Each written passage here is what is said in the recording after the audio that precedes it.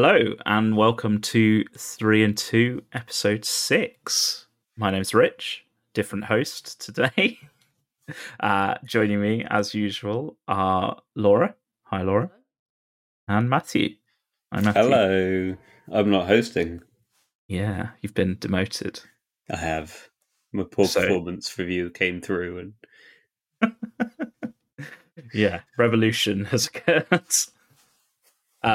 So as will become clear pretty quickly, I think I'm hosting this time because Laura and Matthew have both been to Blackout since we last recorded, and I have not. So if I don't get a chance to talk at the beginning of the podcast, I might not do any talking for a long time.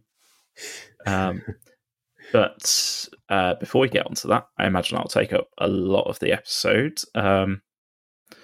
Just before then, has anyone done any hobby? Laura, have you done any hobby?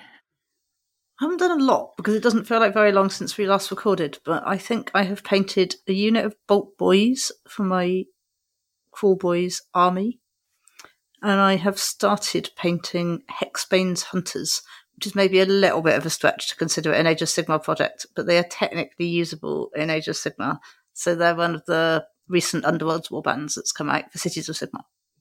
I've painted got a 2 war scroll dogs. now. They probably do. I haven't looked at it. I'm just assuming it's bad.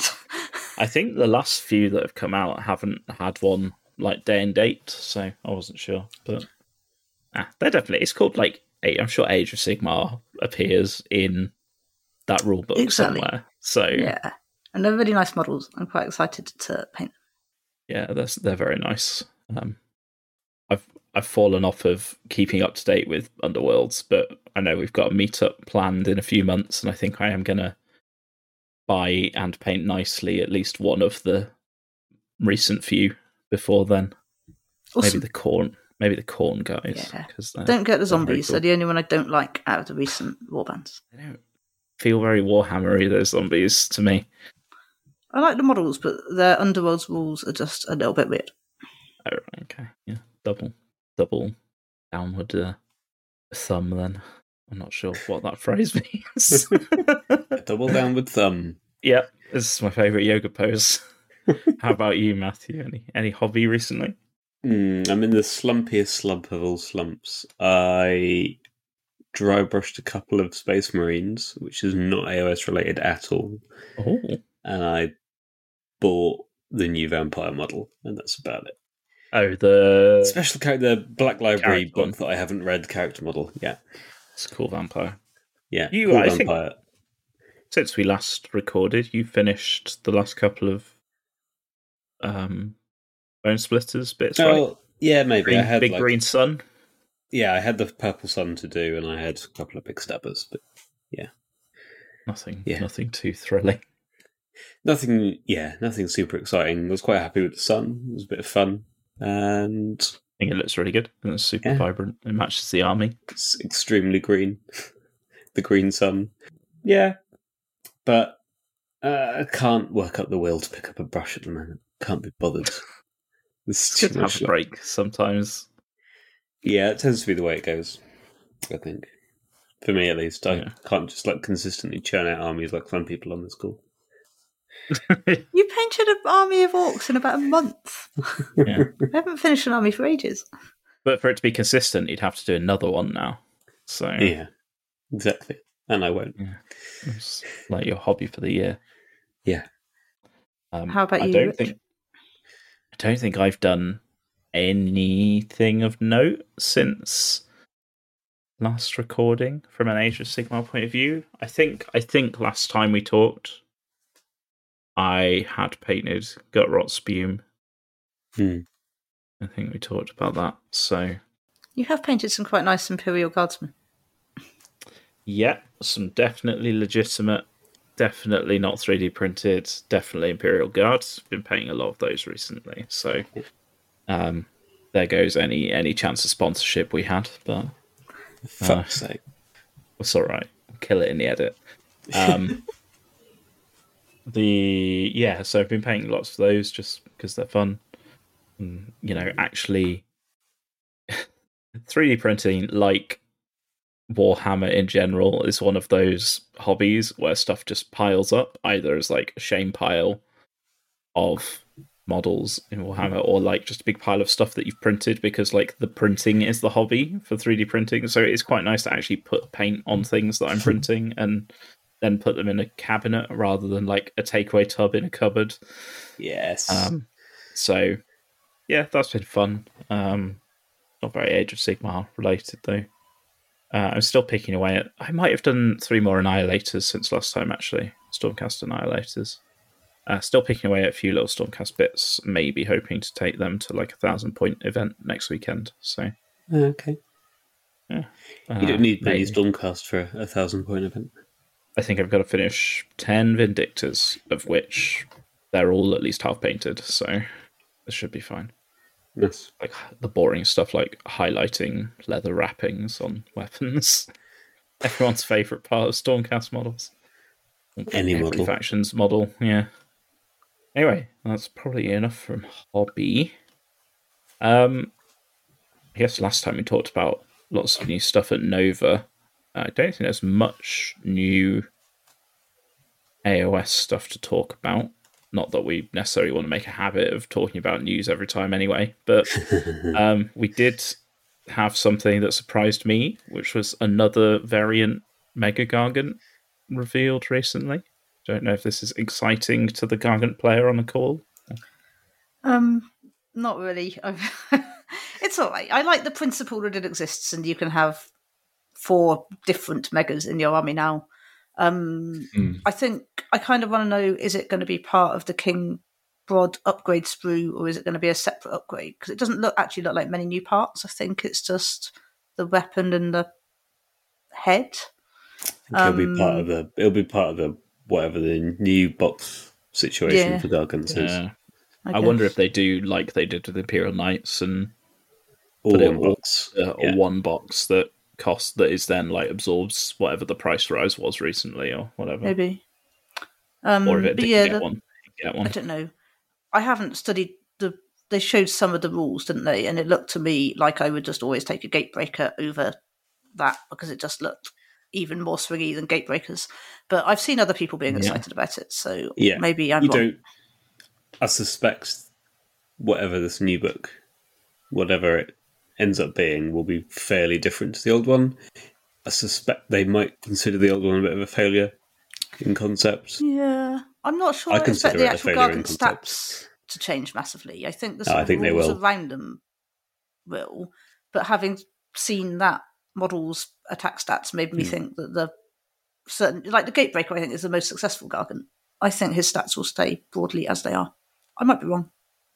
It would be nice if they could all end up sort of having a slightly different battlefield role, but being reasonably equivalent, like in terms of capability, or like goodness, if you want to put that on a scale, because it does feel like at the moment, for the most part at least, like if you're not bringing 3 Gatebreakers, you could be doing better, kind of thing. Yeah.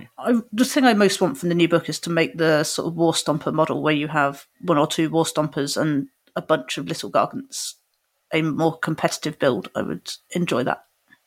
Yeah, we'll see. I guess the book has been announced, right?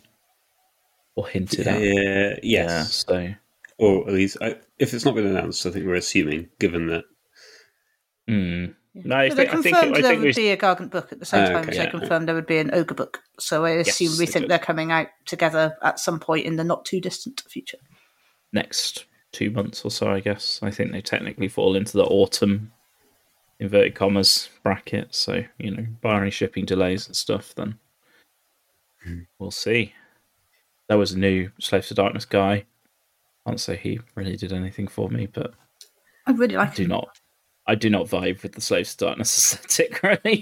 He is cool in principle. And the old sort of Chaos Lord on Demonic Mount type model is very old, so he's cool. And we saw some 3D renders of some Dawnbringer Crusades axes and stuff. None of them look like Dradin, which made me sad. Those hands all look pretty human, don't they? think we're going to have a lot of salt flowing with that book. It's going to be really, really Yes. delicious. Just all humans, all going to be humans all the time. I don't know.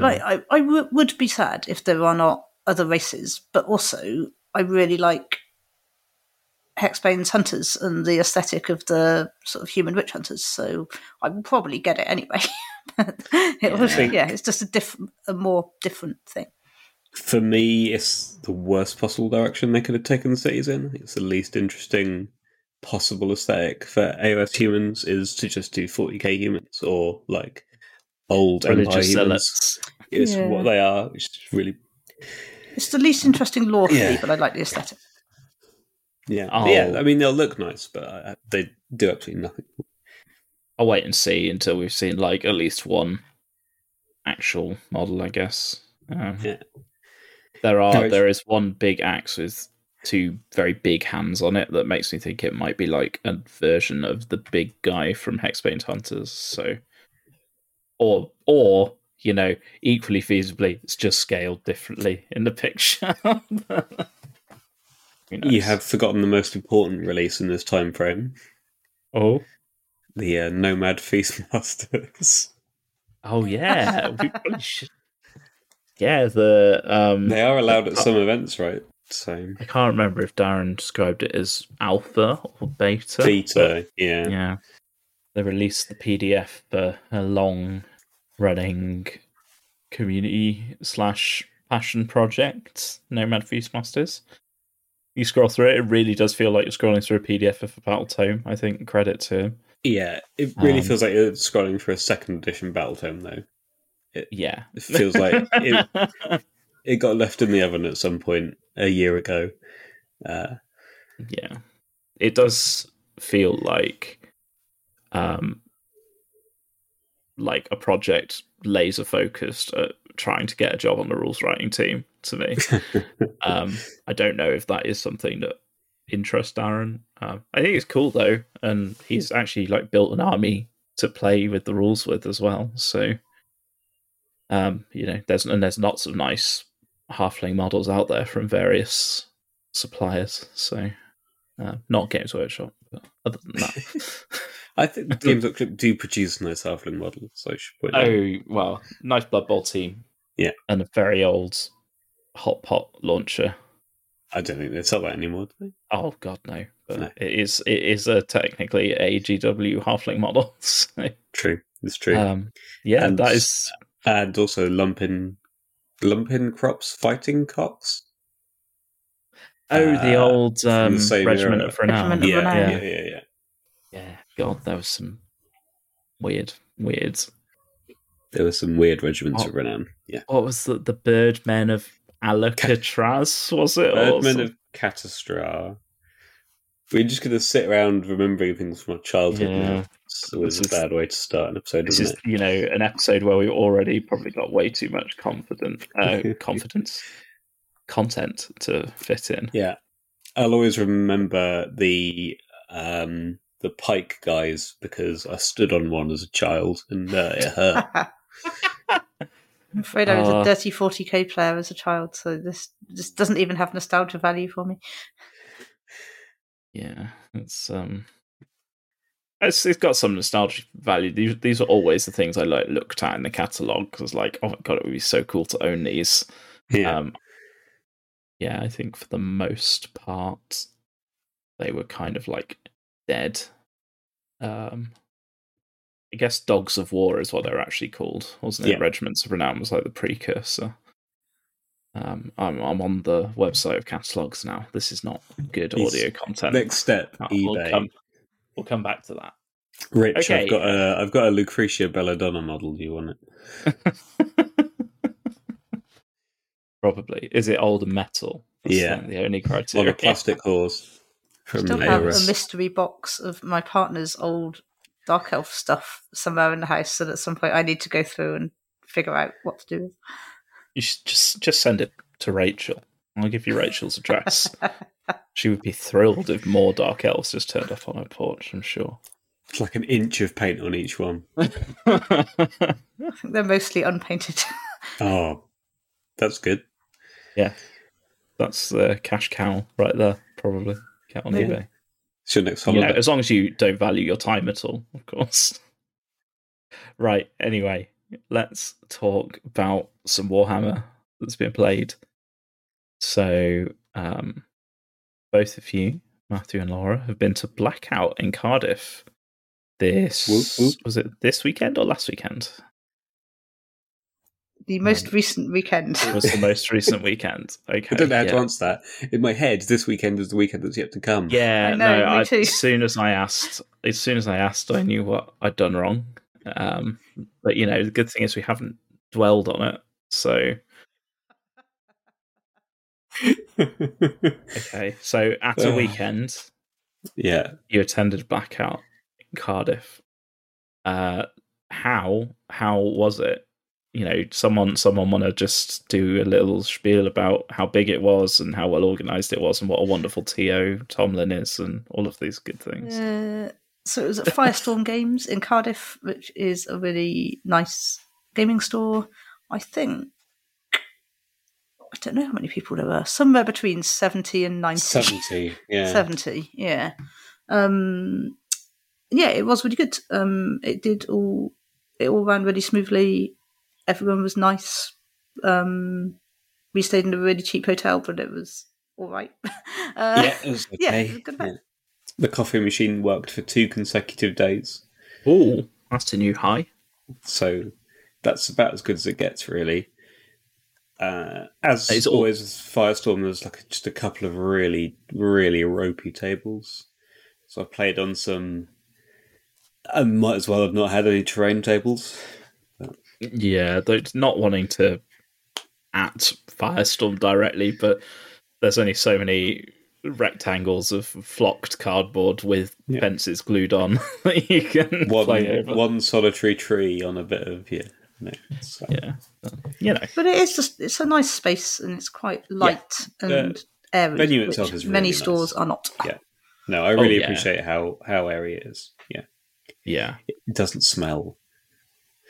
Yeah, it doesn't smell the temperature, even when it's been quite hot this year. When I've been once or twice, it's been fine in the store, really, like given the temperature outside at least.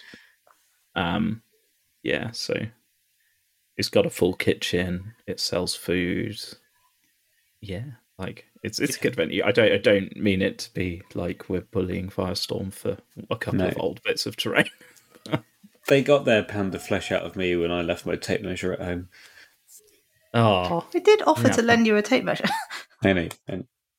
You had to buy a new tape measure. Did you buy an official GW one? Obviously, they're the cheapest. Oh, was it really? Yeah, those red ones. Yeah. Yeah, they're pretty okay value. They're a fine product. What more can you say? I'm trying to claw back that sponsorship. Not 3D print a tape measure. You can't, no. It's not a challenge. No one send us any links. Right, okay. So tournament was good and well organised. What armies did you take? Laura, what did you take? I took Ossiarch Bone Reapers. I made lots of notes on my opponent's list and none on mine. What did I have? I had Arcan the Black. I had a Liege Cavalos. I had a Mortisan Soulmason. I had 2 units of Cavalos Death Riders, one with 10 and one with 5. Had 10 Mortek Guard, 6 Necropolis Stalkers, a Mortek Crawler, and a Purple Sun. I think that's it. Sounds about right. Yeah. Bit of everything, almost. Yeah, there were a surprising 6 OBR players at the tournament, and I was the only person who had a Mortek Crawler. I think almost everyone had Arcan, but most of the lists were more Mortek Guard heavy than mine was. Yeah. Okay. And were you running Petrifex Elites? Yes, I was running Petrifex Elite, and the main sort of battalion-wise, the main thing that mattered was I had the Bounty Hunters battalion for my 2 units of Death Riders and the Necropolis Stalkers. Ah. Oh, I bet Necropolis Stalkers can put some damage out in Bounty Hunters. Yeah, they're definitely the most damaging threat in my army. The OBR list that did best at the tournament, spoilers, it wasn't me, had 3 units of 6 Stalkers. And if I had that many Stalkers, I would definitely have taken that. I think they are better than the Death Riders. That's hobby commitment. I only own 6. Yeah, that's quite the question, isn't it? Looking at building event lists and going like, do I want to triple the amount of things I currently own? Yeah, the Stalkers were a right pain to build as well. They're really quick to paint, but they're one of my least favourite kits to build. They're really fiddly. Just farm out the building. Yeah, let's try and test the technique. I've got I don't know, a weird hang up that I want to build and paint all the stuff myself, even if I don't enjoy doing it sometimes. I shed that a while ago.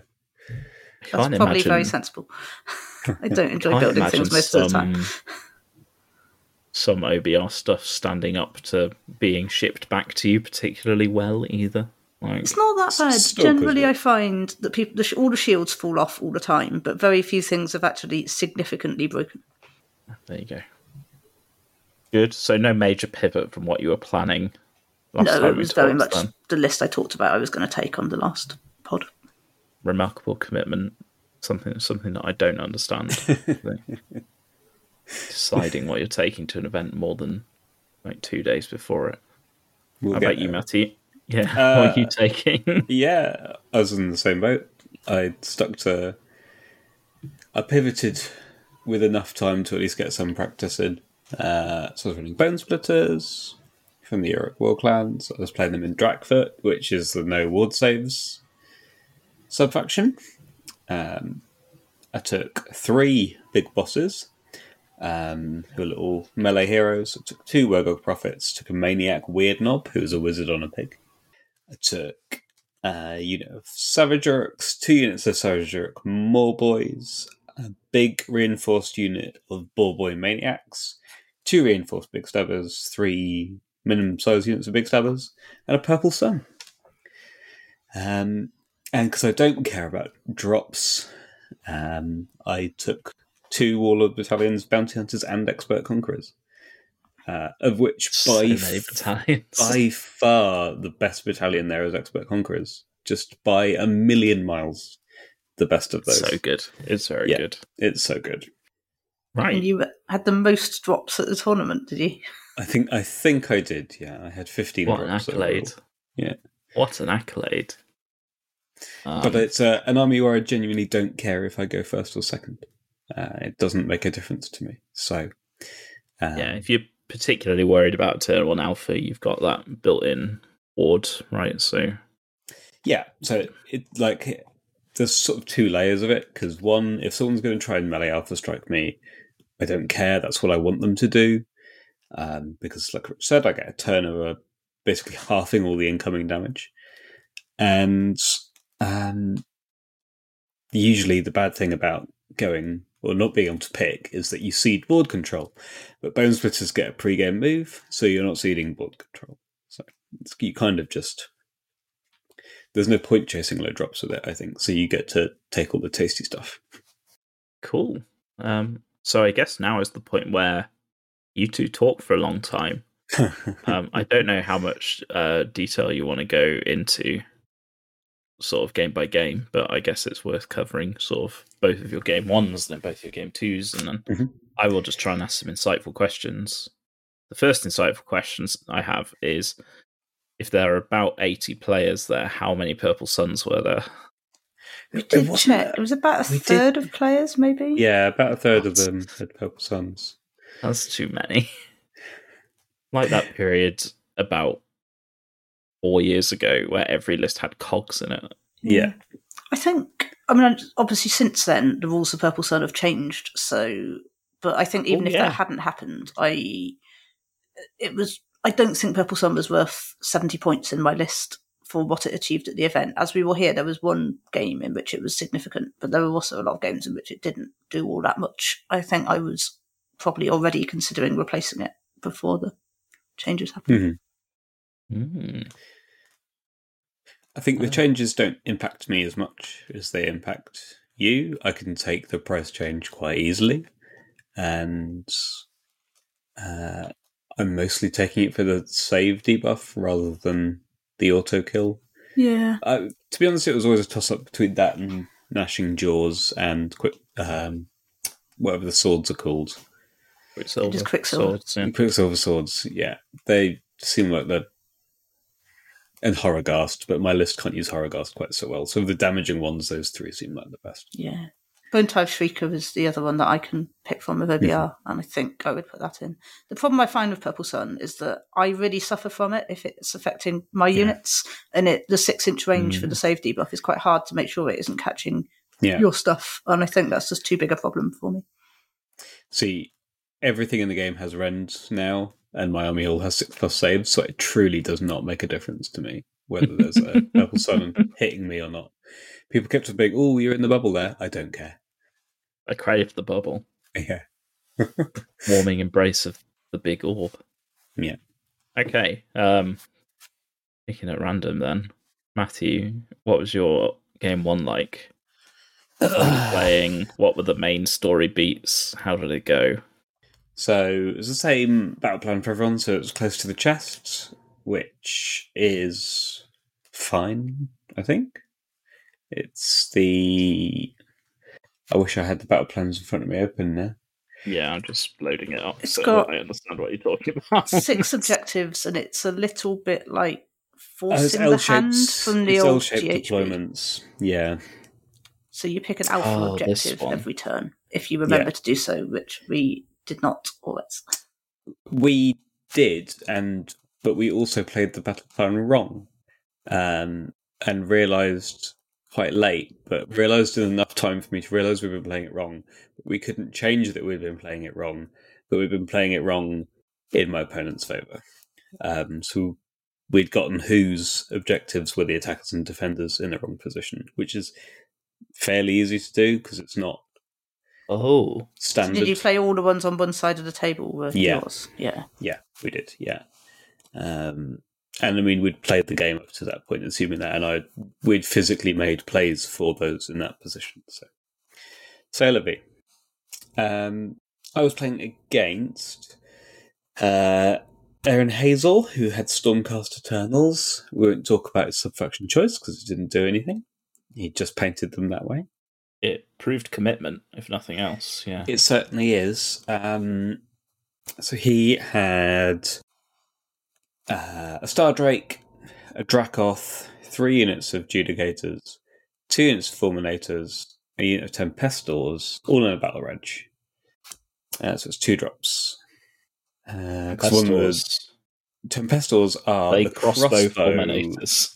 Yeah, crossbow Dracothian Guard. Dracothian Guard. So their gimmick is they got like a pretty bad crossbow, but it's got a few shots, and every hit scores 2 hits. So it's not 6s; it's just every hit scores 2. So you pop an all-out attack on them, and they put out a pretty reasonable amount of shooting. So it's not an incredible list. It's fine. Stormcast are in a really bad place at the moment, generally.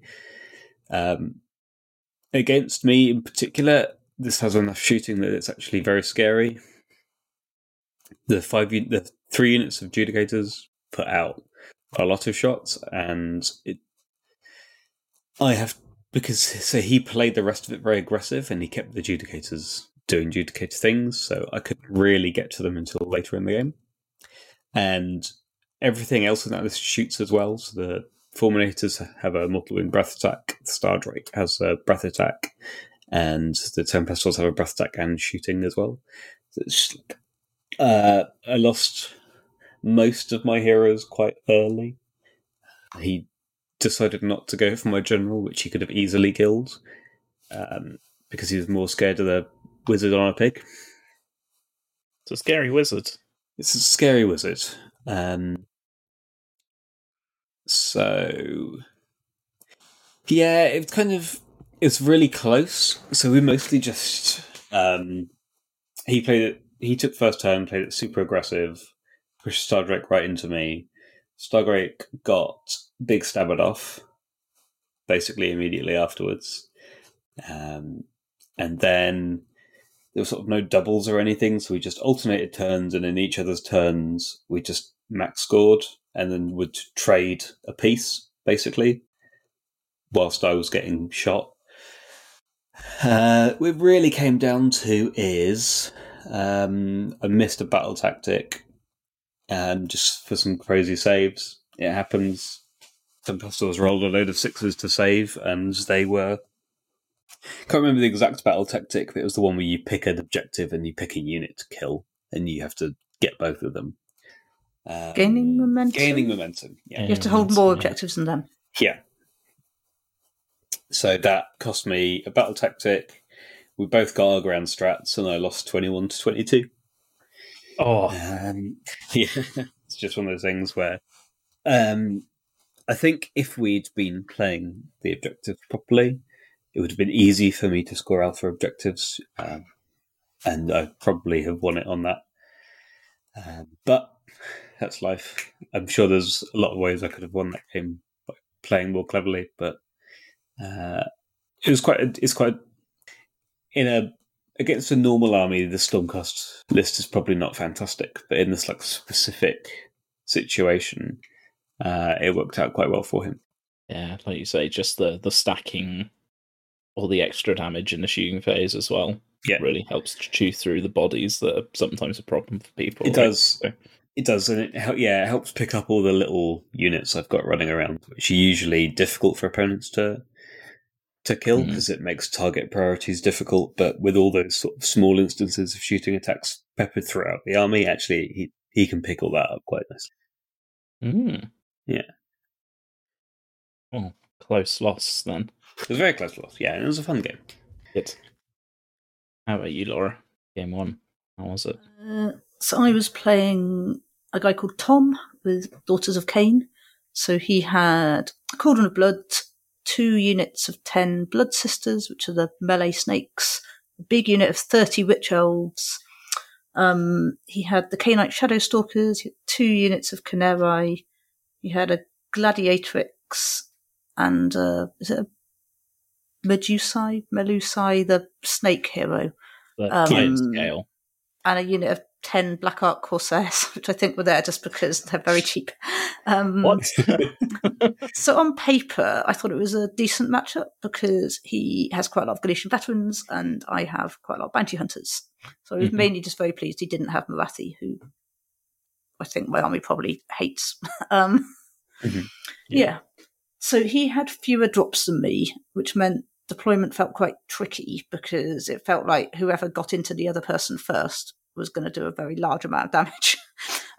So it was kind of trying to deploy so that I could get into him, but that if he took the turn, I wasn't going to get absolutely murdered. And I think I basically messed it up a bit and was a bit too halfway house. So he gave me the turn. And I ended up not being able to get into him. I think he got a big redeploy off on the Blackout Corsairs, who were his screen. I think he got like a 5 or 6 inch redeploy, and they were able to. I had my smaller unit of Death Riders and the Stalkers were sort of flanking him in the L-shaped deployment. So I was really keen to get them in, but the Corsairs just moved straight back. So we ended up being sort of a little bit castled up in the corner. So yeah, I definitely think deployment was the bit I played worst in the game, and it's something I've done. It's probably one of the bits of the game I'm worst at. So I ended up with something like a 10-inch charge, and I didn't make it. So the first turn ended up being quite cagey. I think my catapult took off a few of his snakes, and then he also played it reasonably cagey on his turn. So I think he charged one of the units of Blood Sisters into my unit of 5 horses and killed a few, but didn't take the unit or anything like that.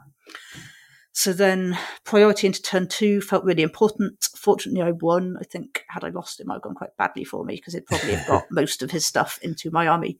Yeah. And then we spent a couple of turns really just having a big fight, which was fun.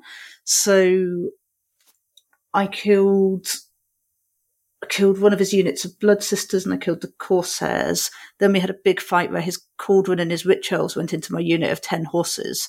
And I think we were both expecting them just to delete them, but they didn't at all. The Petrifex Elite -1 to Rend is really good against Daughters of Cain.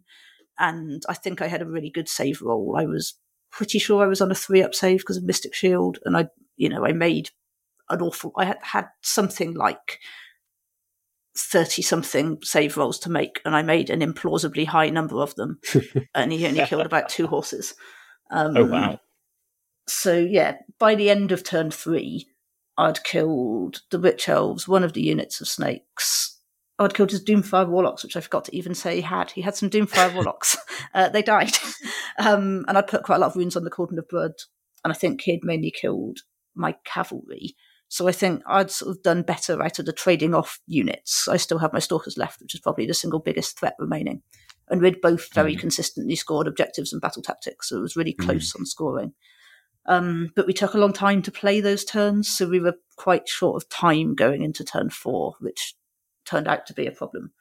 So on turn 4, I killed his final unit of Blood Sisters with the Stalkers, so I had much more killing power left on the board. But he had a loss of mobility because he still had the K-Knight Shadow Stalkers that can teleport. He had both his units of Kinerai were still around. And we didn't have time to play turn 5. And there were just too many variables to math out what might happen, because it was kind of a really complicated situation when we were going to have to make some choices about, did we try and go for objectives and battle tactics, or did we try and go for grand strategy denial, because there was potential for both of us to try and deny grand strategies. So in the end, we decided we'd have to call it a draw, because it was just, there was too much going on to be confident that we could describe what was going to happen. How much time did you have left out of interest? I think we had about 5 minutes after turn 4, but he had the grand strat that every unit had to fight or die, and the fighting was going to be important. So we didn't roll priority for turn 5. I'm reasonably confident had I won priority, I would have won. But there were definitely ways I could have lost. So, yeah, I was mildly disappointed. It would have been really good to have had the time to play out the turn, because it was a fun, close game, and sort of not finishing it felt a little bit disappointing. But I think a draw was the fairest result in the circumstances. I'm always keen to try and talk out as much as possible. Yeah. So a few games that I think we never finished the game. I think we had a few games where someone just threw in the towel early. I had quite a few of those. And we always, at the very least, talked out like, okay, what battle tactics are you going to score in like the remaining turn? We did that bit. We were both very confident we could score a battle tactic. Okay. And we sort of talked through grand strategies and kind of, confirmed there were no easy ways that we could absolutely say, I will deny your grand strat and that kind of thing. But there were just too many choices to be able to, and it didn't, I think neither of us could, in the sort of 2 minutes available, say definitively, I would do this, this, and this, and this, and then this would be the outcome, because you'd have had to roll the dice on some of the fights. There was going to be stuff like, Arcan fighting things, and that's swingy as all get out, because he has like one attack on loads of profiles. So it was unfortunate. It was the only game that we didn't get to I didn't get to a satisfactory outcome in the tournament, so it was just a shame. Yeah, that feels like if you'd had 10 minutes, you could have rolled those dice. Yeah, I think so. But we were really, to be honest, we nearly didn't finish round 4. That was a bit of a stretch. So. Okay. Yeah, it was just unfortunate. I don't think either of us were playing super slowly, but he had a lot of bodies. The 30 Rich Elves take quite a lot of time to move, and for both of us, first game of the event, you're not probably quite on top of your rules as you are by the 5th game of the event, when you know it all off by heart and you're just cracking on. That's how you feel by the 5th game, is it? Okay. It's not how I feel. It is nice to see some Daughters of Cain lists appearing now without Marathi, but also without just being like 12 units of 5 Stalkers. So sounds like an interesting list. The Corsairs is a weird inclusion. But I think it was just that they were 80 points or whatever they are, and nothing else fit. And they were effective as a screen. Yeah, they do absolutely nothing. Their war score's terrible, but they are 10 warm bodies for cheap. There's always value there. Yeah, they can stand in front of a unit of Blood Sisters and stop them getting charged on turn 1. Yeah. Yeah. Oh. So a loss and a draw after round 1. Draw. Engage the submarine. Yeah. The first place dreams perhaps dead already, but you can win on a 4-1, I think, depending on how other people do. Yeah. Well, you can podium on a 4-1, I think. Maybe not win. You can definitely podium. Yeah. Okay, game 2. Take us away, Matthew. Realmstone Cache. 1 objective in the middle of the boards, and then in about around 3, it explodes into lots of little objectives. Rich, if you've got PTSD from this battle plan. Rich had an unfortunate practice game against my bonus players into this Black. But God, yeah. That wasn't the scenario's fault, though. The battle plan's fault. That was it was partly the battle plan's fault. But yeah. Yeah, but I mean, it was mostly knowing exactly what I was going to be fighting and choosing to bring 4 stone horns with that rely on a ward. So yeah. Yeah. So I Turn was 1 pasting. I was playing against Chris Mills, his Ideneth Deepkin army, which got second best painted. It's a very nice army. Was that the one with the backing board? Yes. Yeah, the had a really nice it, display board with good water effects. Yeah, it's just like a very crisp, classic Deepkin look. There's nothing. He'd done the water effects, but beyond that, there was nothing too flashy about it. It was just like a very nicely done, like classic-looking Deepkin. He was running Futan, which is the shark-based sub-faction. So he had, I think, he would be the first to admit that this was like half competitive, half I'm trying to go for best painted. So he's running the Soul Render as his general with the command trait to flip the tides. So he gets fight first in round 2. He had Volturnos, who looks pretty. He had 2 units of Namato Thralls. He's alright. 1 unit of Namato Reavers, a Bloodthirsty Shiver of 3 Alapexes, a single Alaphex that's less bloodthirsty, and a Leviathan. So, it's like, it's okay. It's fine. There's not a lot on the table there. It's quite fragile, bar the Leviathan. That's Deepkin in a nutshell, really. I just feel a little bit spendy at the moment. I'm going to try and not talk too much about Deepkin because I love them. But Elf obsessive. Yeah.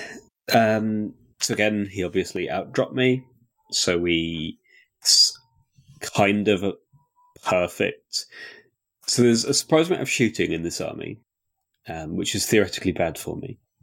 But the 2 things going in my favour is the battle plan really is quite favourable for me, and his flip tides, if he flips it, and it's into this specific battle plan, then I know exactly where and when the fight's going to be. So if he flips tides, he wants to be fighting me in Battle Round 2, and in Battle Round 2, it's still one objective in the middle of the board. So I just put all my shit in the middle of the board, and he has to run and fight it at that point. He cannot, but then he has to cede probably his most powerful ability. Yeah. And all I have to do to play into that is to hide my general out of line of sight of all of the shooting.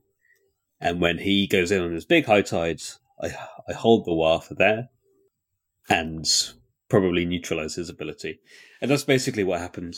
So he chose to go first, which, okay, maybe the wrong decision, I think, in this battle plan. But he killed my unit of pigs, which I'd been very aggressive with my pre-game move with. Then I just kind of took his army off. It wasn't too complicated from there. It basically went as I planned it to. So I got the double into 2.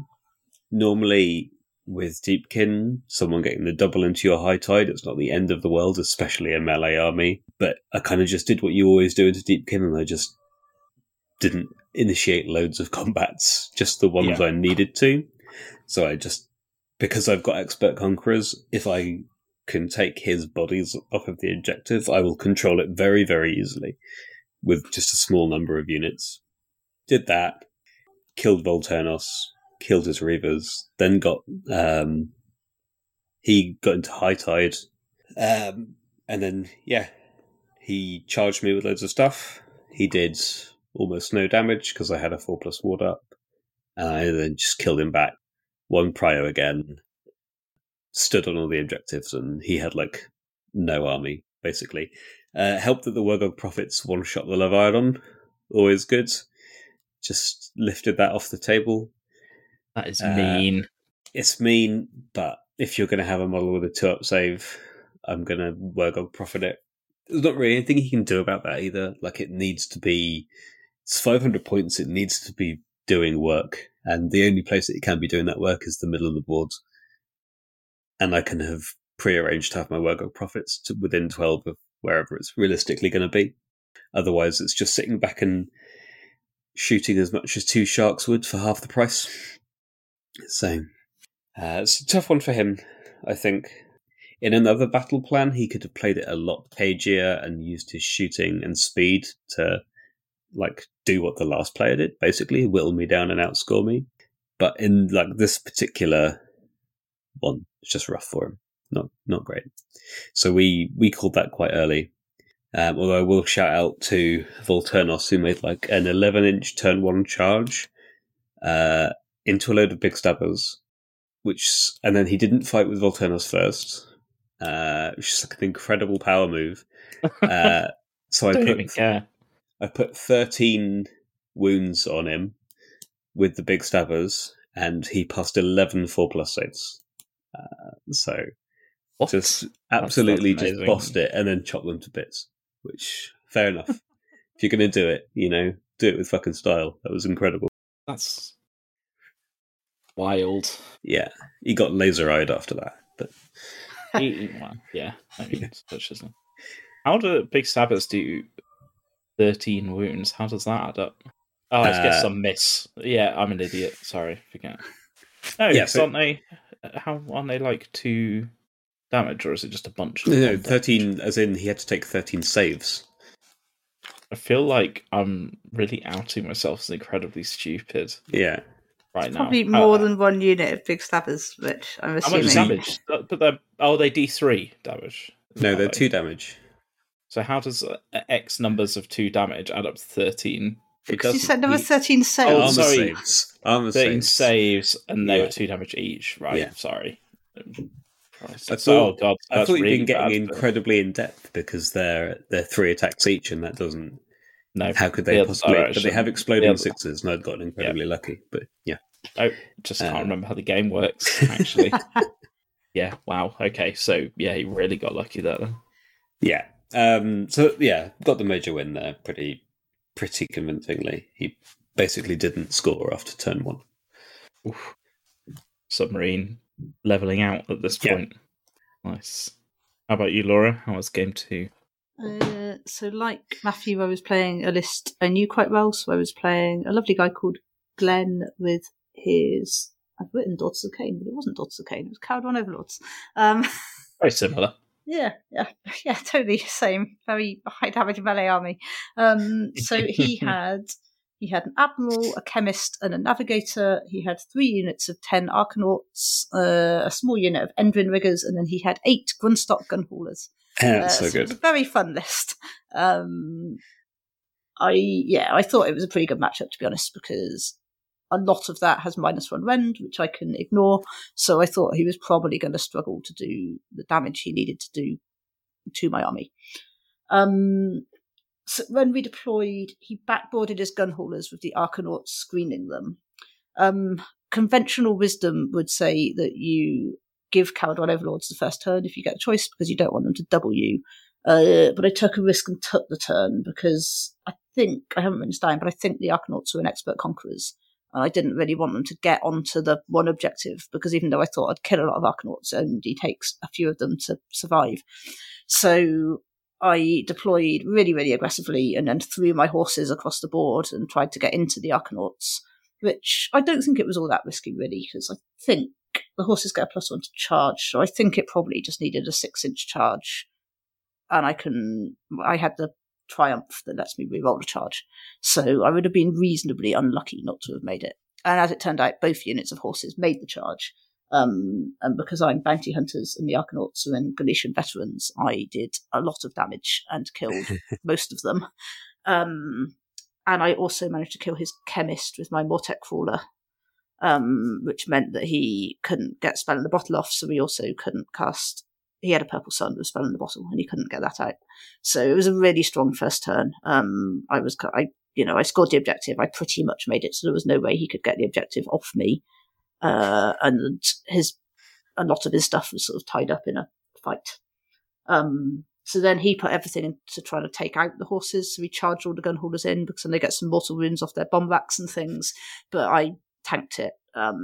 So he did kill some horses, but he didn't kill either unit. I think in hindsight, we agreed he'd have done better off just to sort of have all the gun holders take off and go to different corners of the board and spread out and start chipping away at me. So then, we had a fight for a bit. I was much less effective at killing the gun haulers than I was at killing the Arcanauts because I didn't have the extra damage from bounty hunters. But I did, bits of wounds to things. I did manage to kill the one that had his Admiral and Navigator in, and then my purple sun ate his Admiral, which was quite fortunate. And after that, he did move his gun holders away and sort of started chipping away at my back line. And he killed a few things. I think he killed my Soul Mason. He killed the catapult eventually, and he maybe killed the unit of 5 horses, but he just didn't have the damage or the board control, so I was consistently outscoring him. And I killed most of the gun haulers over a few turns, so we called it fairly early. It was definitely a game I should have won. It was a bad matchup for him, so I was always in the better position. But I think one of the best battle plans for you, right? Depends what I'm playing against, I guess. But against KO, it was a good battle plan for me. But it was a really fun game. He was a really nice guy, and we had some good chats about KO because I've got a KO army. It was fun. Do you feel like having the KO army at home, albeit not with so many gun haulers, do you feel like that helped you play against it? Yeah, definitely. I think so. It's just always easy to play against something when you know what tricks it can do, and so you're not being caught out by stuff you're not anticipating, and it helps with like target priority and stuff because you're in the position to think, if that was my army, what would I not want to die? Mm-hmm. Yeah, that makes sense. Oh, sounds positive. Yeah, it goes downhill from here for me anyway. It's a spoiler alert. Let's keep on moving because we're approaching the hour mark already. Game 3. I can be quick with this one because this game was lightning fast. Oh, really? The prize of Gallet. It's not Gallet. Come on, it's Gallets. Prize of Gallet. But it's whatever you want to say it. It's a made-up word. Yeah, it really is. How you want. I don't know about that. Your man Jez Bickham in the video said Gallet, so Gallet. Anyway. I've just complained that we're running slow. But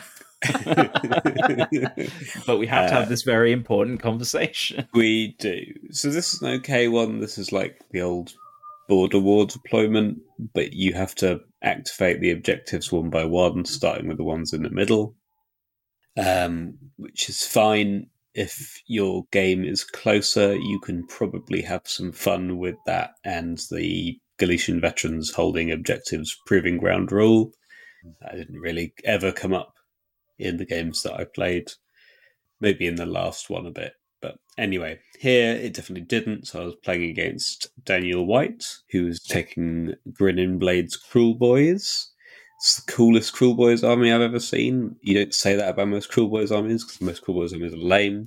Do you mean like visually cool or building cool? Just it wasn't visually cool. I mean, it was fine. Sorry, by saying no, I didn't mean to diss the visual coolness. I just meant I know the reason that Matthew thinks it's cool, and it isn't. It is cool, and it is not. Green and brown? It was about what was in the army.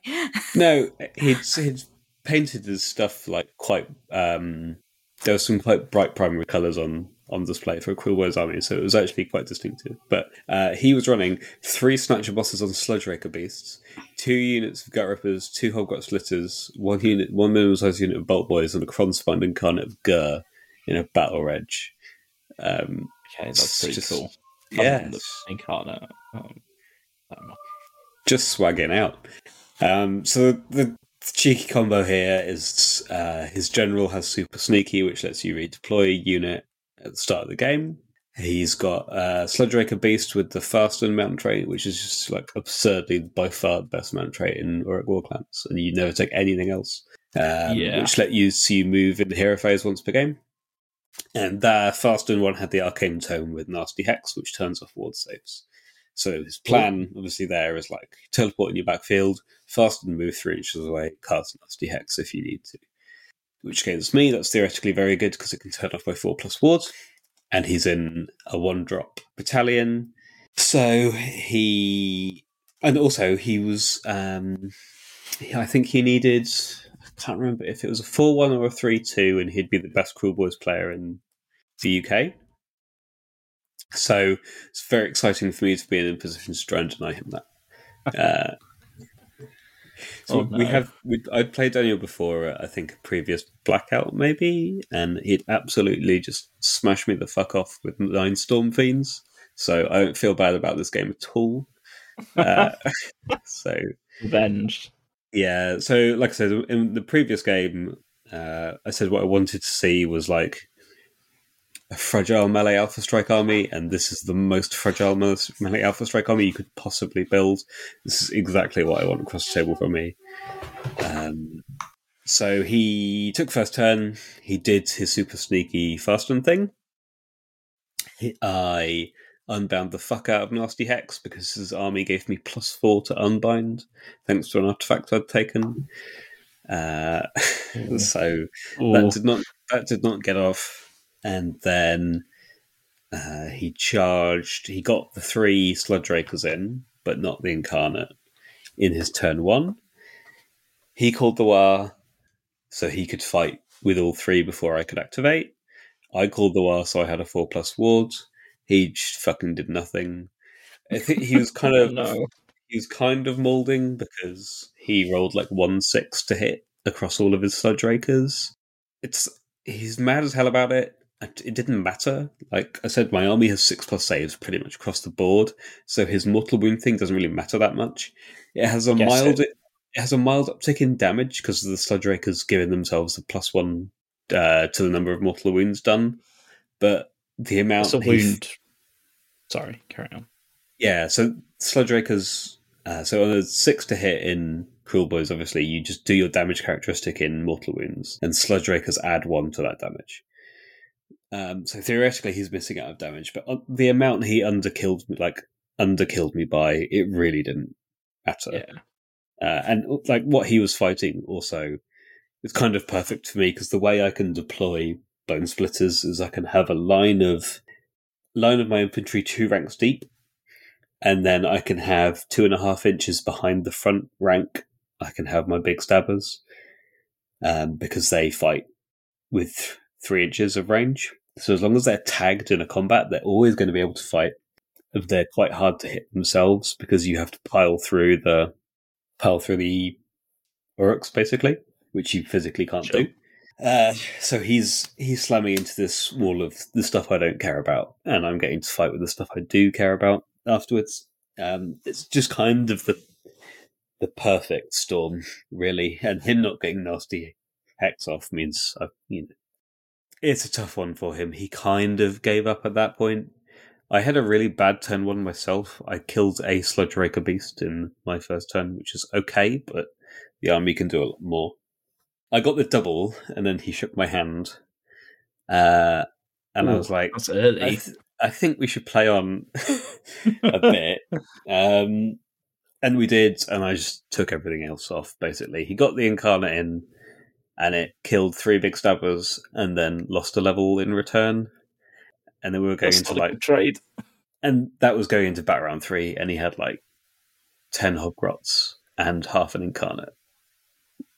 God, it sounds like it went your way. Yeah, it's a really rough one for him. At that point, he was just rolling dice. So I was like, if you do want to call it, let's just call it.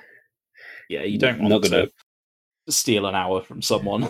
They could just be cooling down for the next game, right? So yeah, he was not enjoying himself. His hotel apparently was directly next to a baby that had woken up 17 times in the night, which sounds like a lot.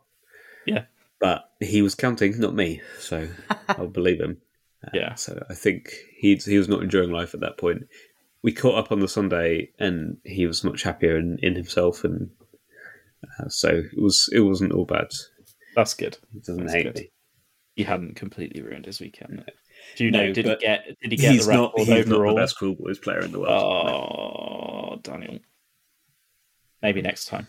No, but like fair play to him. He took a super cool army. Really, Yeah, I think his reason of taking it was interesting as well. Like he basically looked at other Cool Boys players and he was saying they're all playing loads of Bolt Boys and they're all doing really badly.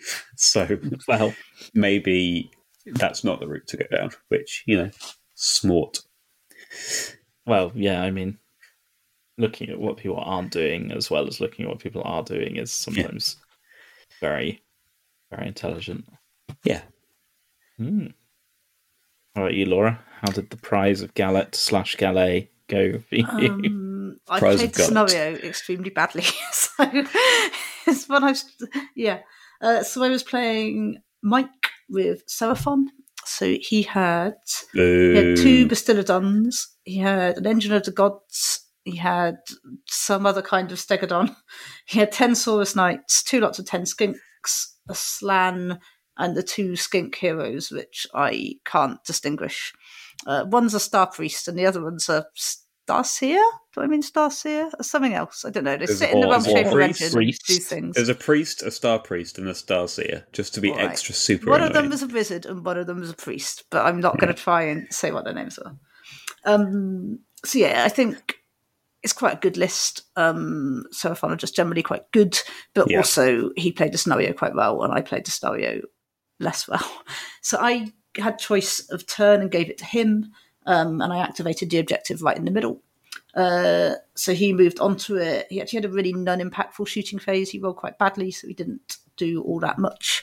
But he had his 10 Saurus Knights sort of on the back of the middle objective, and the Engine of the Gods summoned 10 Saurus Warriors, which he used to screen them. So then on my turn, I charged my unit of 10 Death Riders into the Saurus. And I think I had in my head that I knew Saurus Knights were better on the charge than not on the charge. So I had mentally assumed that if I got the Death Riders into them, they would probably be reasonably easy to kill and it would be fine. And that was very much not the case. So I wiped his 10 Saurus very easily and did a little bit of damage to the Knights. But then that meant that most of the Knights could get into me. And they did way more damage than I'd anticipated. I either just forgotten or never realised how many attacks they had. They had loads. And it meant that he got the objective back off me. They didn't wipe out the 10 horses, but I should have followed them up with something else to help hold the objective, and I hadn't done that. So, and that meant I also failed a battle tactic because I think I'd chosen gaining momentum, and so I wasn't able to score it. The only thing that did go well was I killed one of the small skink heroes that I can't remember the names of the Mortek Crawler, which was actually really effective because on turn 2 I killed the other one. So I was sort of picking off his buff pieces, which was really good. Turn 2, we traded off in fighting, I think reasonably easily. He finished off the 10 horses and he killed my Mortek Guard, but I put quite a lot of damage into his Stegodons. I think maybe Arcan got off quite a good Curse of Years into one of them. But again, I made some mistakes on the scenario. So I activated my home objective, I think, and made it a proving ground because I didn't think either of his units of 10 skinks could get onto it. But actually he was able to, he did a thing with a charge where he charged them into my horses in the middle and then sort of put the first one in and then trailed all the others back in a line. And because they're skinks on 25mm bases, you can trail them all back in a line still. So you got like one skink onto it. And because he killed my Mortek Guard, that meant he scored it, which was clever from him. And it was, I just overlooked that he could do that. We played turn 3 and I think I killed his Engine of the Gods, but I think maybe he killed my Necropolis Stalkers and he was a long way ahead on points at this stage because I hadn't been scoring very well. So we called it at that stage. I think it was a tough matchup, but he did definitely outplay me. There was no question that he played the scenario well, and I misjudged what some of his stuff could do and made bad positioning decisions, I think. Well, Seraphon. I hate the lizards. Do not leave the skeleton alone. It was. I really can't, blame the fact that it wasn't a case of his list was good and my list wasn't good. It really was. He played better than I did. I could have.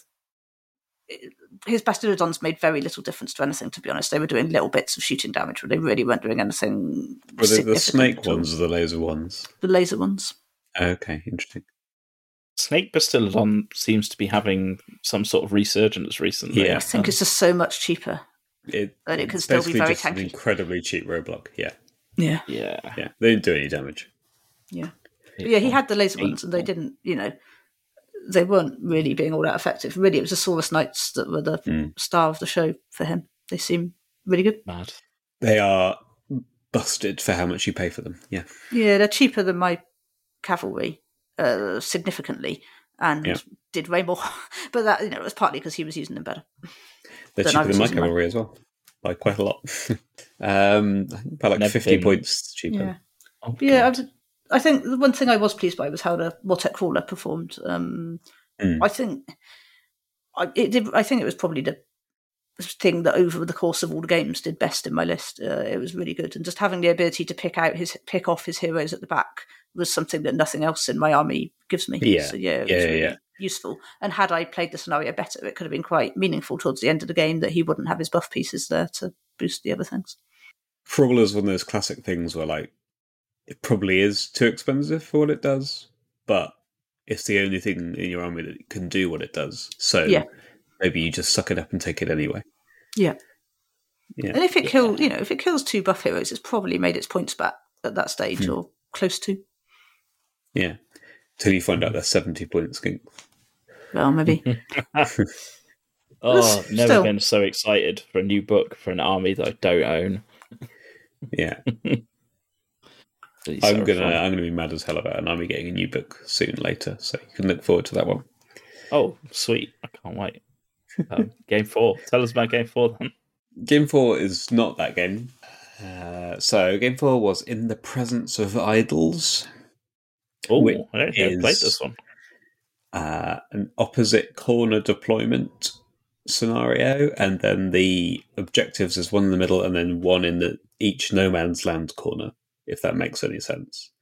So a lot of the battle plans Chris chose for this event had absolutely tiny deployment zones that I was like cramming my army into. Yeah, there was one I couldn't fit my bone type nexus into, and I just had to not put it on the table. Yeah. The other thing about this one is you pick 3 of your units to be idle units, and then get points if they kill the other person's idle units.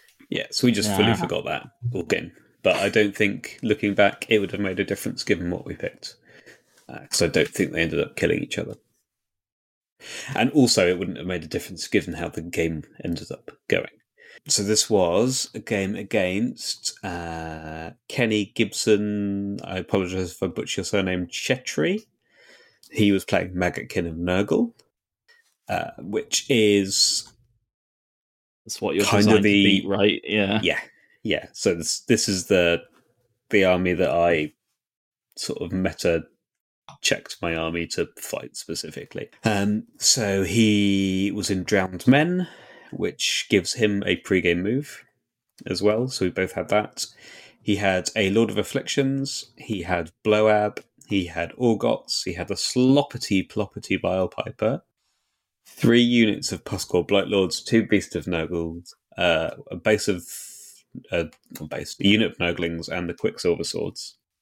So if you're in a Bone Splitters meta somehow, you're up against one of the 4 people playing them in the world. Quicksilver Swords is really good because it ignores wards, so it can kill the 4+ wards Wergog. It didn't this game, but it could have. So there you go. There's a little bit of anti-Bone Splitters tech if you're having problems with 4+ ward Wergogs in your local neighbourhood. It turns the ward off, does it? It does, yeah. It does. Works even on like Gotrek and stuff like that. Just chops them up. Very nice. So yeah, also shout out to Kenny this game.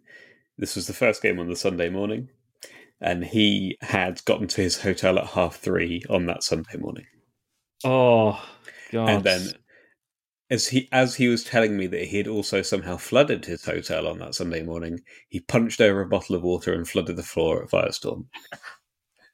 So, oh no! Kenny was hanging this game. Amazing. So sort of resulted in 2 things. One, I had to remind him of his rules a lot, which, fair enough. He took his rules for a reason, so he might as well get the use out of them. And 2, it took a long time. We got through 2 full battle rounds in about 2 hours 20, so there's not a lot of time left for the rest of the game. So it's quite fortunate that it was over by that point. So he obviously outdropped me. He gave me first turn.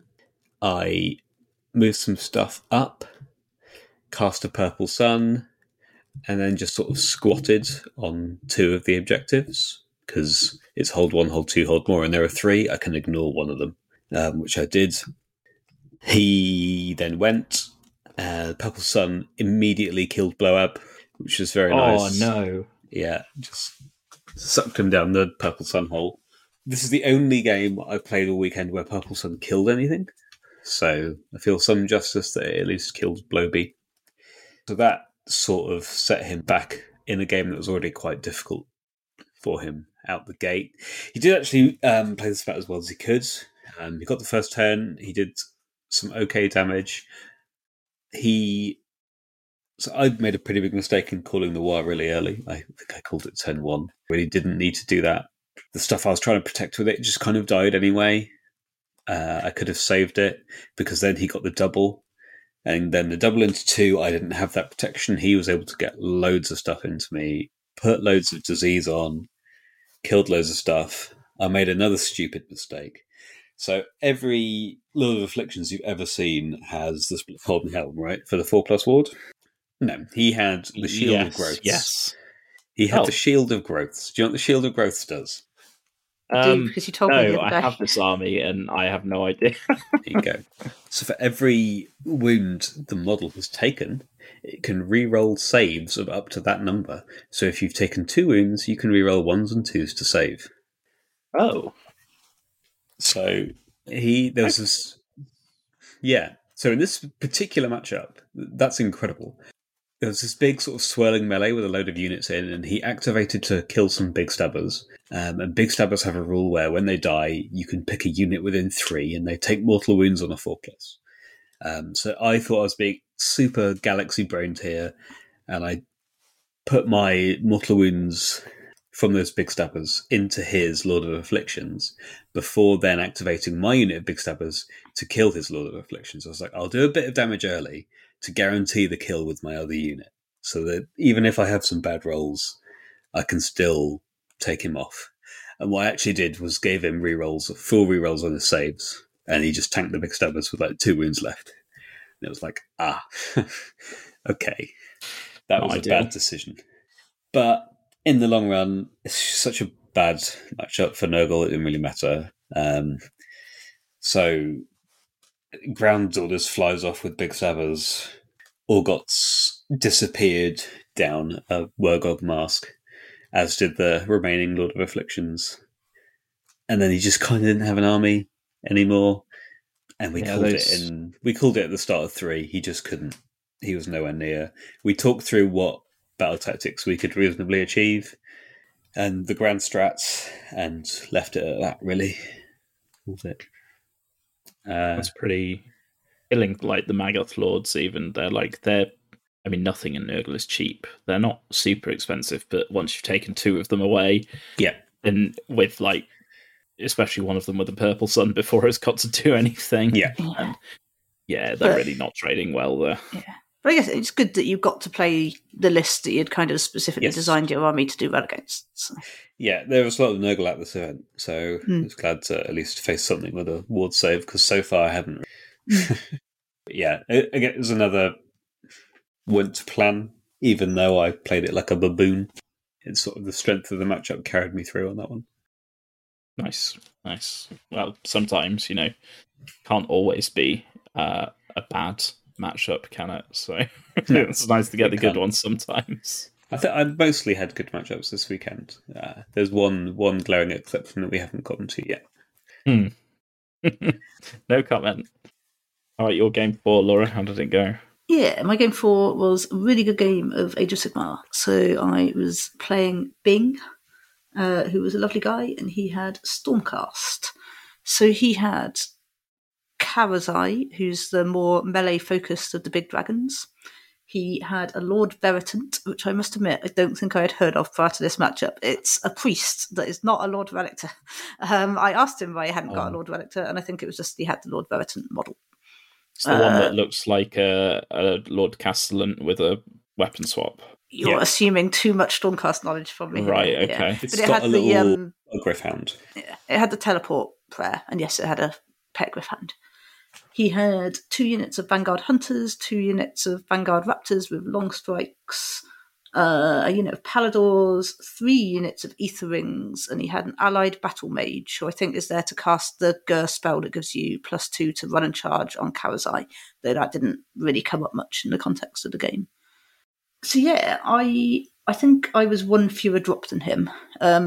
He put the Vanguard Hunters and 1 unit of Long Strikes and a unit of Ether Rings, I think, in the sky. Otherwise, he deployed fairly conservatively. He was quite worried about the Purple Sun because it could have killed Karazai, and obviously that's a lot of points of his army. Yeah, that would be sad. Yeah. So he was measuring really carefully to make sure that Karazai was at a distance where I could not possibly kill him turn 1 with the Purple Sun, which was probably a sensible thing to do. I gave him the turn. We talked about it afterwards, and neither of us were sort of confident what the right decision would have been. If I'd taken it, it would have let me get some buffs up and maybe have a go at killing the long strikes that were on the board with the catapult. But I wouldn't really have wanted to advance it significantly towards him, because then that would just have given Karazai easy charges. The challenge with giving him the turn was that it meant he got to shoot at Arcan. So I was kind of gambling on Arcan surviving a turn of being shot at by the long strikes. As it turned out, he did not, but it was close. So he used the hero phase shooting thing on 1 of the units of long strikes, but he only did 1 wound of that. So at that point I went, okay. And that meant at that point he was thinking he might not kill him. So he then moved quite conservatively because he was still worried about the possibility of me getting Purple Sun off. So he kept the Vanguard Hunters in the sky, he grabbed the objectives, but he didn't move Karazai up any significant distance. Then in his sort of main shooting phase, he did take out Arcan. It was very close. There was probably sort of 1 or 2 wounds in it. And I did feel bad showing you the updated Neferata and Manfred scrolls afterwards that have those 1 or 2 extra wounds. Yeah, if Arcan had a 3+ save, that would make a huge amount of difference to his survivability. But yeah. I mean, I had given him the turn knowing perfectly well that might happen. Arcan is the obvious turn 1 target, and I was kind of prepared to take that chance. So on my turn, I played for the double because I thought I was probably going to need it. So I moved forward quite aggressively. I should have said the reason he had put a unit of Ether Rings in the sky is because the long strikes get a bonus if Ether Rings are near my unit. So he then dropped a unit of Ether Rings kind of right in the corner behind my lines, and it gave him a +1 to hit against Arcan, which was sensible, I think. And then they were quite annoying later on. So I think it was a good move. So on my turn, I played for the double and moved forward quite aggressively. So I killed most of his Ether Ring screens, and the catapult killed 1 of the units of long strikes. Catapult was really good against the long strikes because there's only 6 wounds in a 3-man unit. So if one of the catapult shots gets through, it does 5 wounds. And the Bone Type Nexus can probably do the other one or something. So yeah, that was quite good. I got the double, which I needed, I think, because otherwise it was just standing there going, hey, come and kill me with your dragon. And I did make some mistakes on this turn. I went in with everything. So my 10 horses went into his Paladors. I put the Stalkers into Karazai, which I still don't know if it was the right thing to do or not. I didn't think they were going to kill him, but I thought they might have a shot at degrading him a bit. And he doesn't really have any significant healing. So I kind of thought if the Stalkers could do a reasonable amount of damage, they would probably die. But then it puts Karazai in a zone where I can kill him. Whereas if I decide to never fight him, I'm just accepting there's going to be a massive threat there all the time. Yeah. The thing I did that I shouldn't have done was I charged my smaller unit of horses round the back of Karazai into his heroes. But that was really silly because Karazai gets extra attacks for stuff that's near him, and they were in combat range of Karazai as well as being in range of the heroes. And it just meant I had difficult decisions about what to activate and so on. So I should have kept them out and just kept them probably holding 1 of the objectives and just gone in with the other stuff. So what actually happened was that the stalkers completely riffed it into Kawasai. I think I got something like 10 hits through, and then on 3s to wound, I got 2 wounds through. No. So I did something like 2 wounds to Kawasai. And at that point, I was quite sad. But then he riffed back. So he didn't kill the stalkers, which I just expected him to wipe them completely, but he had really bad dice. So actually, the stalkers and Kawasai just kind of flapped at each other. And my 10 horses almost killed his paladors. I think they left them on 1 wound. So at that point, that had been a really bad turn for me. And I thought I was about to be absolutely massacred. But that didn't happen. So then on his turn 2, what happened? He retreated the remaining palador out. He got his ether rings at the back charging into the catapult, which is really bad for me because the catapult has a minimum range, so it can't fire while it's in combat, which is a problem. He brought his Vanguard Hunters down to what I think one of them grabbed an objective that didn't have anyone else on, and the others came down in the back line to sort of help threaten the catapult. But the big thing was that Kawasai riffed again against the stalkers, so he was splitting his attacks between the stalkers and the unit of 5 horses. And I think there weren't that many stalkers left, so he put what felt like quite a reasonable amount of attacks into the stalkers. But one of the things the stalkers can do is reroll their saves. So you pick a mode for them to be in at the start of the combat phase, and essentially you're choosing between reroll saves or extra rend and extra damage. So I picked reroll saves. He just had some really swingy dice, and one of the stalkers survived. So that meant he dropped a battle tactic, which was really huge, and it meant Kawasai was still tied up in combat, which was really good. So yeah, I was back in the game at this point, I think. So on turn 3, I won priority, so I retreated the remaining stalker out and just stood there in front of Kawasai going, hey, I'm still here. I think I was able to kill the ether rings that were fighting the catapult with magic, so that freed the catapult up to shoot, and it killed the other unit of long strikes, which was good. And then I got the 10 horses into the paladors again and wiped them. So there wasn't a massive amount left at this point. I had the unit of 10 Death Riders. I had my Mortek Guard who'd just been standing around. I had my Liege Cavalos and my Soul Mason with the catapult, and then he had Vanguard Hunters, his small heroes, and Kawasai. So we'd both lost a lot of our sort of main damage dealing stuff. So the rest of the game was then very much about sort of trying to maximise scoring. So I think I was ahead on points after turn 3 because he'd dropped a battle tactic. But he got a bonus victory point for scoring barged through enemy lines with the Vanguard Hunters because they're Galician veterans. They're very good at that. Yeah. I think we traded off on the idols points, so we both got 2 points for killing the other person's idol units with our idol units. So I think after turn 4, I was 1 point ahead. Turn 5, priority was a really big roll, and he won it. And the key thing, he had to kill my unit of 10 horses with Kawasai. So Kawasai was already fighting them, and there were about 3 horses left. But he needed to kill them with Kawasai specifically to get the idol point. But he also wanted to get Kawasai into my Mortek Guard because he needed to kill some Mortek Guards so I couldn't score my grand strategy. So he was doing sort of things where he shot the Vanguard Hunters into the horses to whittle them down, and then he was relying on Kawasai's breath attack to finish them. And I think he needed to do 3 mortal wounds, and he rolled the thing that means that Kawasai does d6 damage and then rolled a 4 or something. So that could really easily have failed, but didn't. Yeah. So he did that. Kawasai charged the Mortek Guard and wiped them. And then at that point, he was too far ahead for me to catch up. So he scored his grand strategy, and I didn't score mine. And then that plus the extra victory point he'd got somewhere meant he won by 4 points, I think. But it could definitely have gone differently, I think. Had some if I'd got priority on turn 5, I think I would probably be able to get my battle tactics, so I might have lost by 1, or he might, if he'd riffed somewhere else. So yeah, it was a really close game. It was very swingy. There were lots of combats that sort of turned on a dice roll along the way, and it was just a really fun game. I think me and him were both very much on the same page in kind of terms of how we were playing it. We were both reminding each other of rules and celebrating each other's good rolls and stuff, but also playing it very tactically with regard to the scenario. So yeah, it was really fun. It was a really good game. Even though I lost, it was probably my favourite game in the tournament, I think. It was really good. Good. Nice. It's always good to be able to say that about a loss. You've had a good game like that. Yeah. So, 1 to go. 1 to go.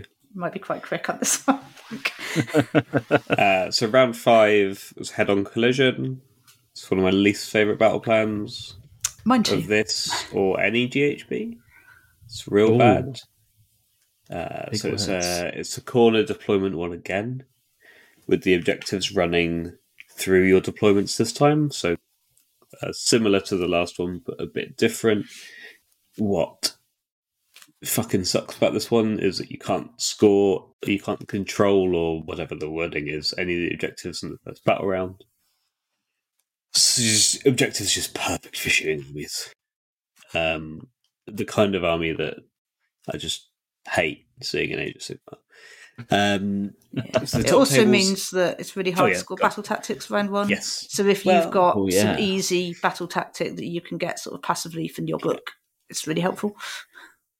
There are some you can do, but yeah, it's not easy.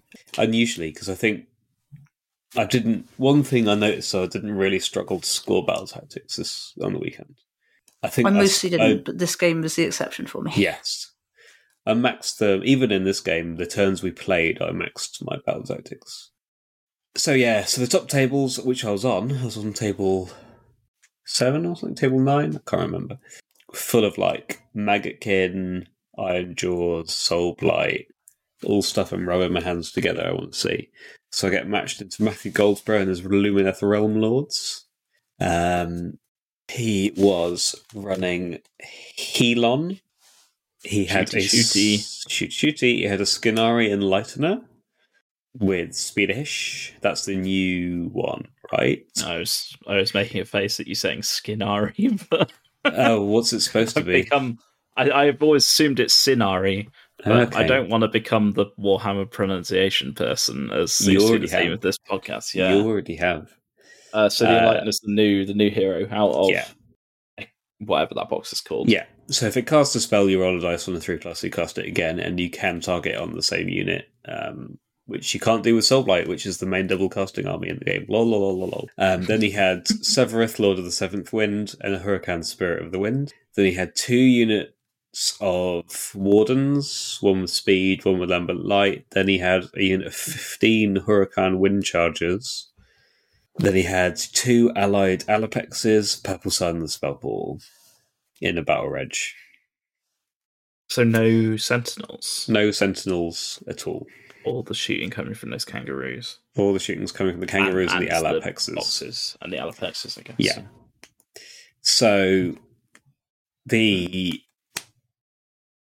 I knew how he was going to deploy this, and I knew he was going to give me first turn straight away. So I worked out what my battle tactic was going to be in advance. That's fine. I max scored first turn, but max score first turn in this battle plan is only 2 VP, unless you have some way of getting extra. So the main problem here, I don't like being shot anyway, but what made this probably the worst game of Warhammer I've ever played is I cannot interact with this army in any way, meaningfully, until maybe about round 4. So in this specific scenario as well, he backboard edge deploys it, because why wouldn't he? So it's all castled in a corner with his shrine, basically, and he castles the whole army around the shrine. Severith and the Huracan, I physically cannot touch this game, because they move in both shooting phases. So he has perfect information to move away from any unit that could be getting close. Yeah, and they're what, like 12-inch move, are they, those? So. I think they're faster, but yeah. They can always move out of a charge range unless you have somehow managed to completely surround them. Yeah. So. Which, given that they fly... It's very hard. Yeah. So that is tough. I'm looking it up now, because I can't remember how fast they are. Severeth. They move 24 inches, Rich. They move 24. So... they go wherever they want. Oh. So a lot of this army effectively teleported. He had a turn where he double cast Speed of Hish onto the Wind Chargers for a 56-inch move. Oh, yeah, because if you double, it's... Yeah. The other thing that makes this extremely difficult for me to unpack his army is that he can always apply the Wind Chargers however he wants them, and then put them back in the castle with no opportunity for me to respond to that. So they can move, they can shoot, and then they can charge. And because they are Helon, or because they're Huracan or whatever, they can pile up to 6, and they can pile in any direction. So he can charge me, pile away from me with his activation, and then what Helon has is a command ability that after you pile, or you've activated the combat phase, you spend a CP at the end of the combat phase, and you can move. So he moves. Got a 56-inch move. Yeah. So he moves up. He shoots whatever he wants in my army off. He then charges something. He piles 6 inches away from it, so I can't then fight back. And then he moves them back into his castle. And he can do that effectively as many times as he wants without me really being able to stop him beyond just being physically standing on the board in a way that stops him doing it. Which is hard because he's corner deployed me as far away as possible. And usually in this kind of battle plan, my plan is flood the board as fast as possible, which is what I did anyway, and just try to outscore him, which normally I would have done, but this battle plan stops me effectively doing that because for the first battle round, where he's massively not on objectives and I massively am, you're not scoring them anyway. Yeah. So it's just a really unfortunate combo there. I mean, I got lucky with matchups early in there. That's basically what happened. I ran up as fast as I could, including so many run rolls of 1, he asked me to change my dice. I mean, you've got a lot of units. You're going to roll more 1s than... Yeah. It was a freakish number. A number that possibly, if they'd been better, I'd have done better in the game, but probably didn't matter in the long one. I did make a mistake in the game. There weren't many choices for me to make mistakes, but I still managed to do it. So I charged into his Lambent Light Wardens with the pigs because I was just wanted to do something that felt like I was taking positive action in the game. And so I got rid of Lambent Light, which isn't quite nice. But they're not Sentinels, so it doesn't matter that much, because if he all attacks, they hit on 2s anyway, so sort of whatever. Yeah, I've never thought of putting Lambent Light on a unit of Wardens. That actually makes a lot of sense. Yeah. Because if you don't have Sentinels, you might as well. He didn't have the normal stuff, yeah. So. Yeah. But, I mean, the downside of it on Sentinels normally is that it's only 18-inch range as a spell, so, like, it's rare that Sentinels can cast it onto the thing they actually want to shoot. But I fully lost the pigs for that. Because of his castle, I got unleashed, which I was expecting, and then the sharks piled in and killed them. I probably should have warred at that point, because I was never going to be in combat otherwise, but I didn't. So basically, my plan should have been to just try and survive and outscore, which I was doing. So when we called the game, I was ahead on VP. And if I'd had that unit of pigs, I'd have had one more turn of 30 wounds sat on an objective for him to kill before he could start capping it. But I didn't have that unit because I lost it in my own turn. So by end of turn 3, he'd picked off most of my army. He won every prio, which didn't help. So I think if I hadn't made that mistake, and if I had won like 1 prio, I could have probably won this game and played better generally. Like I'd mentally, game 5, you're always checked out a bit, right? Like, I kind of mentally gave up very early on this one anyway, just because I looked at the army across from me and thought I can do genuinely nothing here. So I was just pushing models around. But maybe, in retrospect, I could have played it better. But it was always never going to be a fun game. Yeah, and like you said, you get matched into the things that you're good against and the things you are actively bad against, right? Yeah. So then he won the round 4 priority, and I had no models, and he was just going to max score every turn from that point. So we just called it whatever. Fair enough. And so we called it with a score of me having 13 VP and him having 9. But yeah, if you can see where it's going, then why worry? You map that out. I was going to get 15 VP max in the rest of that game. So Yeah. Yeah. Oh, that's a shame. But finishing on a positive record. yeah, so Our I namesake, in fact, right? finished on the podcast records. So Yeah. did I curse myself? Yes. Oh dear. And Laura, how about your game 5? My game 5 was also not that great. So I played Mark with Sons of Behemat. So he had 3 Gatebreakers and 2 Little Gargants. And Gargants in this scenario specifically is a really bad matchup for me because they can move down the middle of the board and put 60, 70, counter 60, 70 models on the middle objective. I don't have the ability to get past them and into his territory, and I can't outscore him on that middle objective. I You also need a really teleport or struggle to something, score right? a battle tactic turn 1 because you can't really desecrate enemy lines against Gargants. If there's a Gargant, not desecrate their land, sorry, is the one that you potentially can score turn 1 on this, but not when there's a Gargant standing on the other side of the terrain.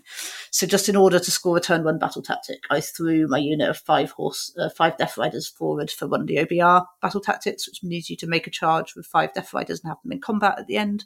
So they nearly killed one of his little Gargants. And I did score the battle tactic, but then that let him score a battle tactic back because he did this one's mine on his general and wiped that unit. And then really the story of the game was just I couldn't do enough damage to the Gargants quickly enough, so they advanced towards me. I think maybe what I should have done was just sort of try and avoid the combat, but then he just gets on my home objective, which is worth 4 points to him. Yeah. So yeah, it was just really tricky. I think he made every raw roll for his monstrous rampages, and that really hurts my army because it means I can't use the command ability that gives me the extra point of rend, which is why I really need to kill the Gargants.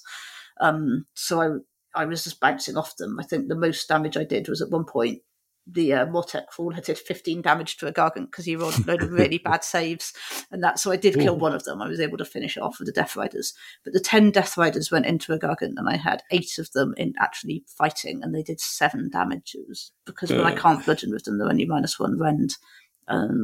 And he can finest arrow and all out defense. It just didn't go well at all. So yeah, I think I probably should have played it a bit differently. Maybe I should have had the Stalkers advancing behind the horses so that if the Gargant charged the horses, I could then get into the Stalkers or something. But as it was, I lost all my stuff that had potential to damage him, and I'd only killed 1 Gargant. It was also just a game when all the really annoying rules came up, so I had a really annoying coherency situation with the 10 horses where I had them in sort of little triangles of 3 to try and get them into combat. But then he did a pile-in thing that meant one of his Gargants was there was only sort of 1 horse that was in combat range, but I couldn't make that the horse I killed, or 2 other horses were going to die for coherency reasons. So there was just some really annoying stuff like that going on. And then there was a Gargant on top of terrain because we should have had a conversation and decided what terrain was going to be impassable, but we hadn't done that. So he very reasonably, in the circumstances, had a Gargant that climbed some terrain, and then we had a really fiddly conversation trying to decide, what it could and couldn't charge. It was just a bit of a frustrating game. It wasn't my opponent's fault. His list was better than my list in the circumstances, and he took advantage of that in a sensible way. Yeah. But from my perspective, it was just ended up being the least fun game I had in the tournament, I think. So it was a shame it was the last game of the event. Yeah. A few of my opponents on the weekend, we instantly agreed to just make all buildings impassable. Yeah, I wish we had a good agreement. Yeah, this was the only game in which the scenery really came up in a sort of meaningful way. In the other games, it was either just a situation where the scenery was the kind of scenery that isn't an issue for, or we just kind of mentally played it as impassable, even though we hadn't actually agreed that being the case. But yeah, in this one, I should have raised it at the start and said, let's make it impassable, but I didn't. So that's how it goes. Here's a question. Throughout your combined 10 games across the weekend, did either of you play with mystical terrain rules ever? Yeah, I used it in every game. Oh, not every game. Okay. Not every game, but some games. Yeah. Oh, okay. I'm sort of increasingly of the opinion that I just can't be bothered. I went to Throne of Skulls a few weeks ago. Yeah. Just every game, just like... It does much less these days. Arcane and Mystical are the 2 that are meaningful, I think. But yeah, all my opponents no one was opposed to using it. So we did. I think we played it if someone had scenery dice. Otherwise, we couldn't be bothered. Yeah. I quite like events where it's the terrain's preset up and preset up with specific rules. Yeah. Because then you can just avoid all the worthless ones like deadly and like Well, sinister stuff. and inspiring. Since they've made it that the whole unit has to be within an inch. Yeah. Unless you've actually got a unit, unless it's a terrain piece that you can deploy on top of, it's increasingly meaningless because it's quite unusual for a whole unit to be within an inch of a terrain piece. Yeah, and deadly just very often doesn't do anything. Yeah. Damned is kind of whatever. I actually really like damned because it gives me a way to make Ark and teleport. If I can get him onto damned and with protection of the gash, it's actually meaningful for me. Yeah.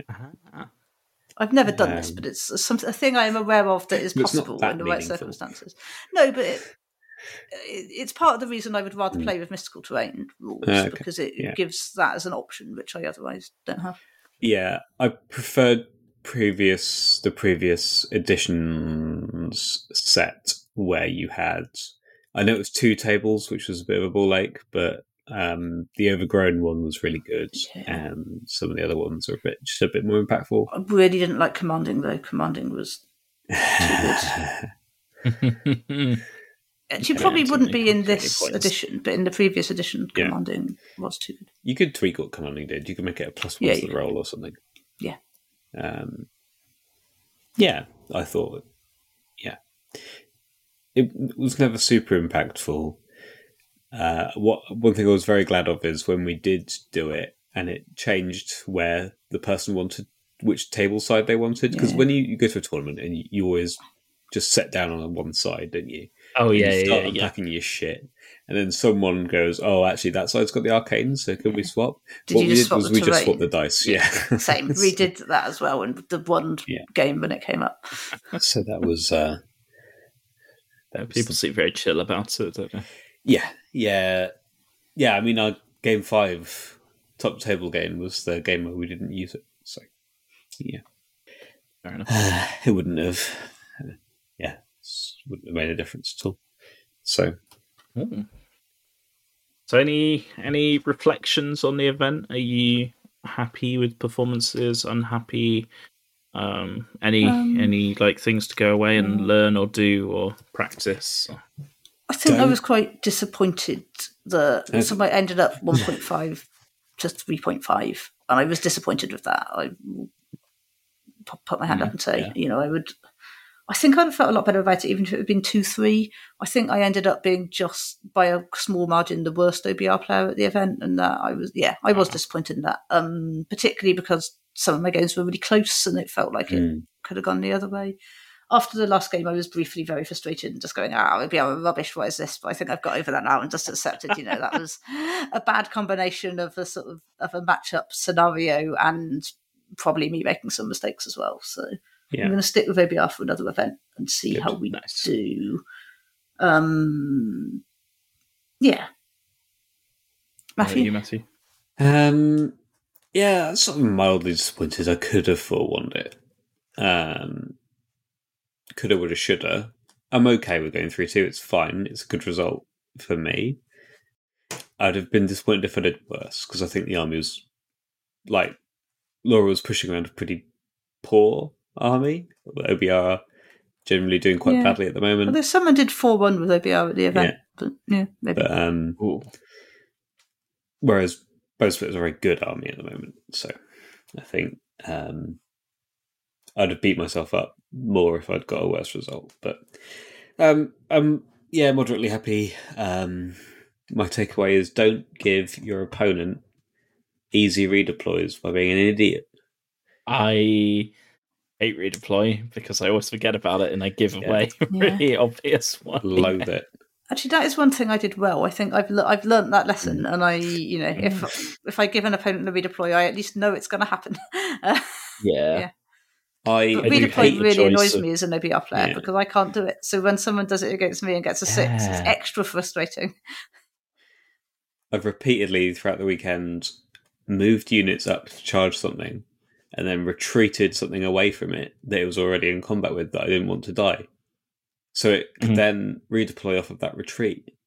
Do the retreat first, you stupid bastard. And then the other stuff has more anyway. Deeply stupid plays. But that's what I'm going to try and pray. My deeply stupid play is forgetting to say I'm going to use bludgeon before I rolled a dice, which I did on several occasions. And that's really irritating. So I need to be better at just the basic stuff like that.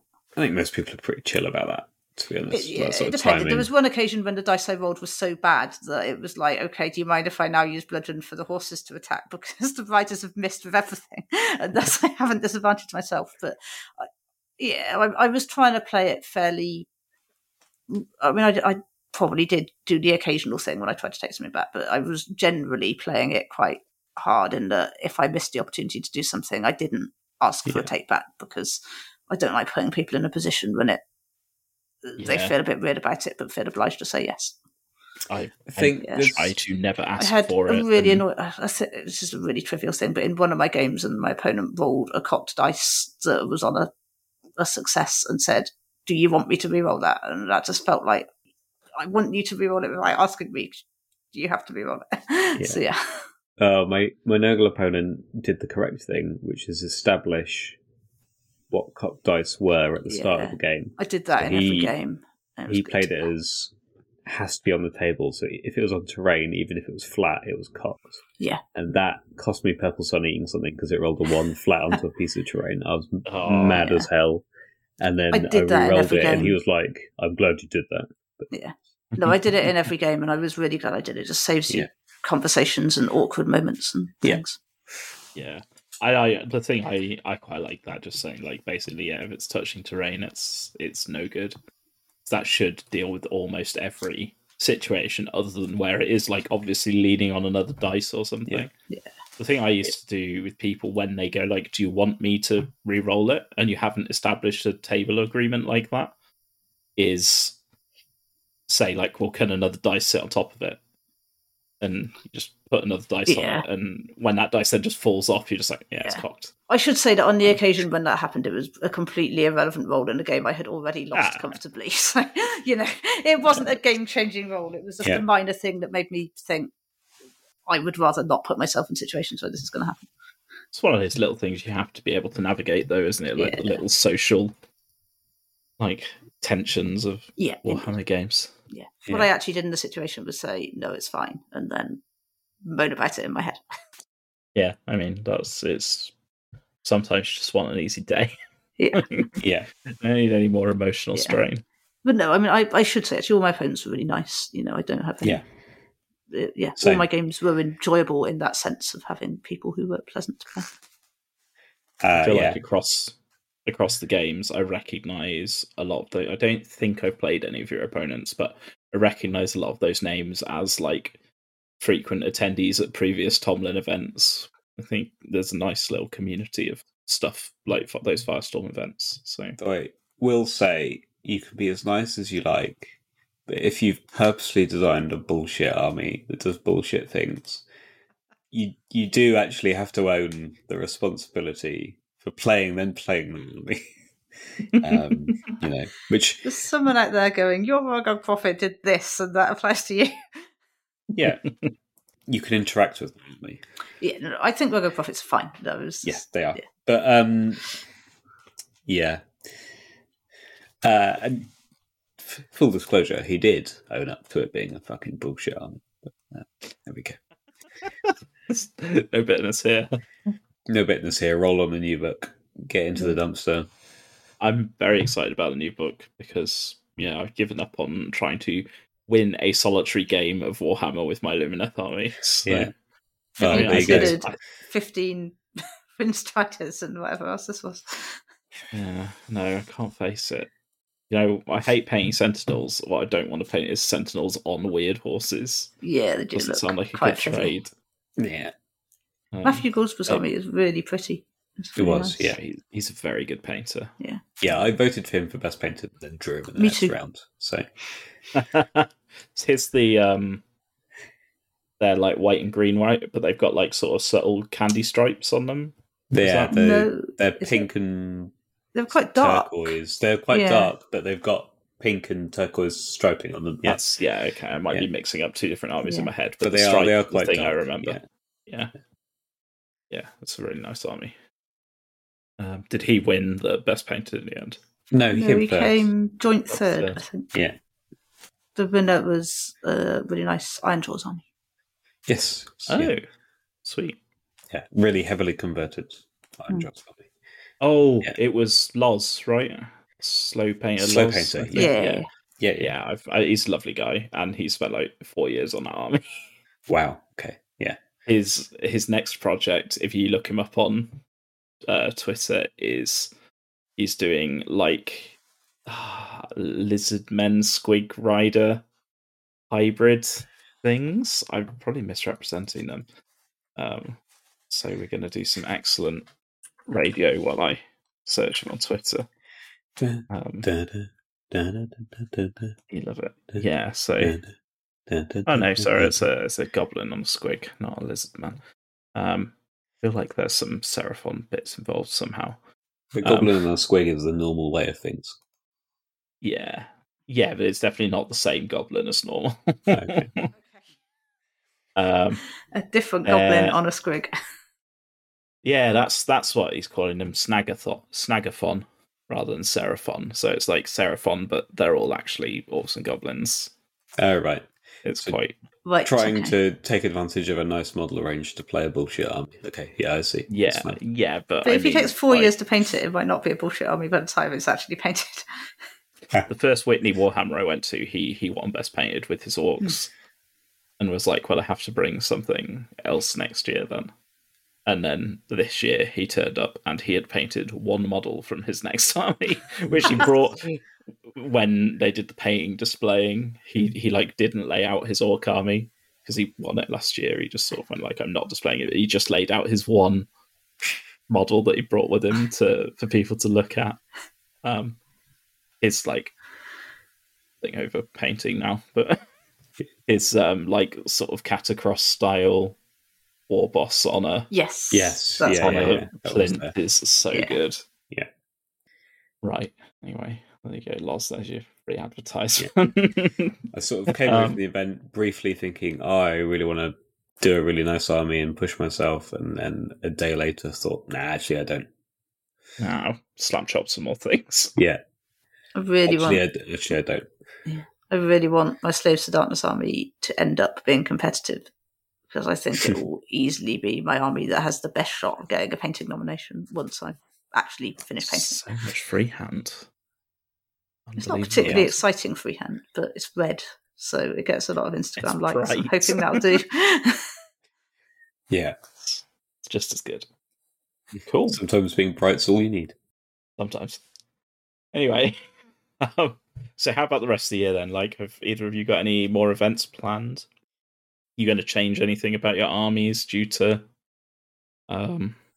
so I'm the results, or probably going to the Just Play 2-day event in October.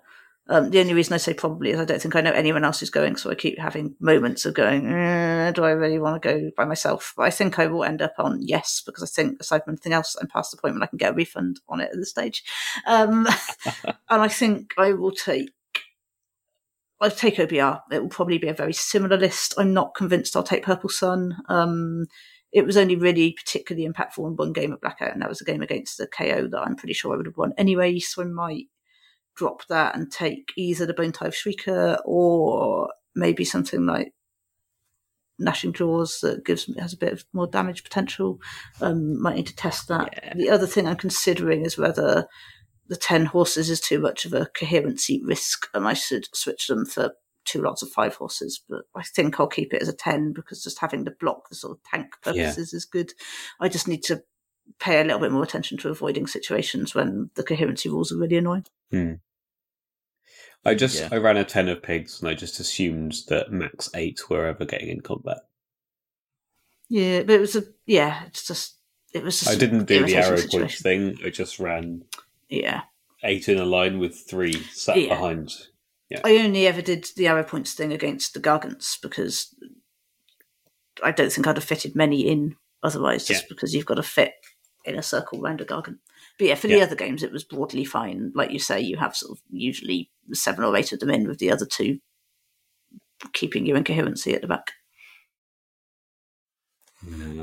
I might be going to a 2-day in Bristol later this year. I don't know what I'll run. Part of me just wants to take something silly and Skaven or silly and Ideneth. I'd probably run the same army again. I would tinker with the spell selection because that was wrong. That didn't work. I never really cast any of the spells I picked, so that needs some work. Right. But otherwise, I mean, like your War Scroll and like lore spells, endless spells. Yeah, lore spells. I'd have to do some tinkering to fit New Sun in, so it would either be a bit of tinkering in the Sun or Gnashing Jaws. I know in my heart of hearts that the optimized version of this army has an incarnate and it has no pigs, but I don't want to do it, so I won't. That's fair. I don't like the incarnate, so undeniably good, but I don't want to put it on the table. So I'm almost certainly going to buy an incarnate. I think I can feel one calling. Not for my OBR by mid-October, though. That's not going to happen. Nice. Cool. As for me, I'm going to a narrative event next weekend. That's currently all I have plans. What are you taking? Is that Stormcast? It's maybe the Stormcast or maybe Maggotkin. How could you not have a plan for an event you're going to next weekend? It's stressing me out. Look. When you say next weekend, we're recording this on a Thursday. Yeah, the weekend of next week. Right. Yeah.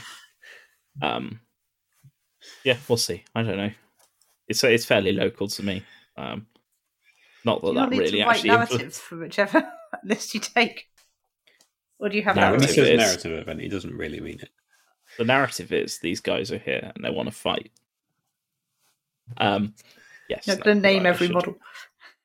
I should make a decision. I might name every model if I take Maggotkin, because Maggotkin has good naming potential. I'll be honest, I am mostly tempted to take Stormcast, because the problem with a 1,000-point Maggotkin Mortals army is you then end up packing all of the demons still, in case you want a summoning sideboard. Yeah. And I've not got to carry him a long way or anything, but it's like a lot of pre-event checking the bases are all okay and stuff. So maybe I'll just take like 15 Stormcasts instead. I don't know what you do to bases. I've literally never done any repair work on bases except for like if bits have actually fallen off. But you seem to repaint your base rims all the time. I have a good / bad eye for noticing base rims chipping, which I think is some combination of them sliding around a bit in magnetized boxes, or me, I don't know, having acidic hands or something. I don't know what the deal is. You don't paint the base rims black, and if you do, the base is black and the base rims are black, so it's fine. But you see, base rim isn't black. The base rim is like every other color that's been on the model in certain places, at least, and then it's black. And what I should do is paint the model separately, and then it wouldn't be a problem. But I'm also never going to do that. That's sub-assembly, and I will not do a sub-assembly. That's the correct opinion. I paint most of my bases on the model, and I still very rarely feel the need to. I don't do a pre-tournament base check. Equally, Laura, you're a person that has said to me more than once, "I have finished my shame pile." So that's a different that isn't thing. a judgment, but I think maybe we just have I have a messier approach to Warhammer in several different ways. But you're saying you don't here? Well, you're basically saying is that I've got loads of models with chip bases and I just don't care about and have never noticed. No, that's not what I'm saying. I'm not saying that. Oh god. I have been known to comment on people's base rims, but I'm also told me the base rims of my Ideneth were shit.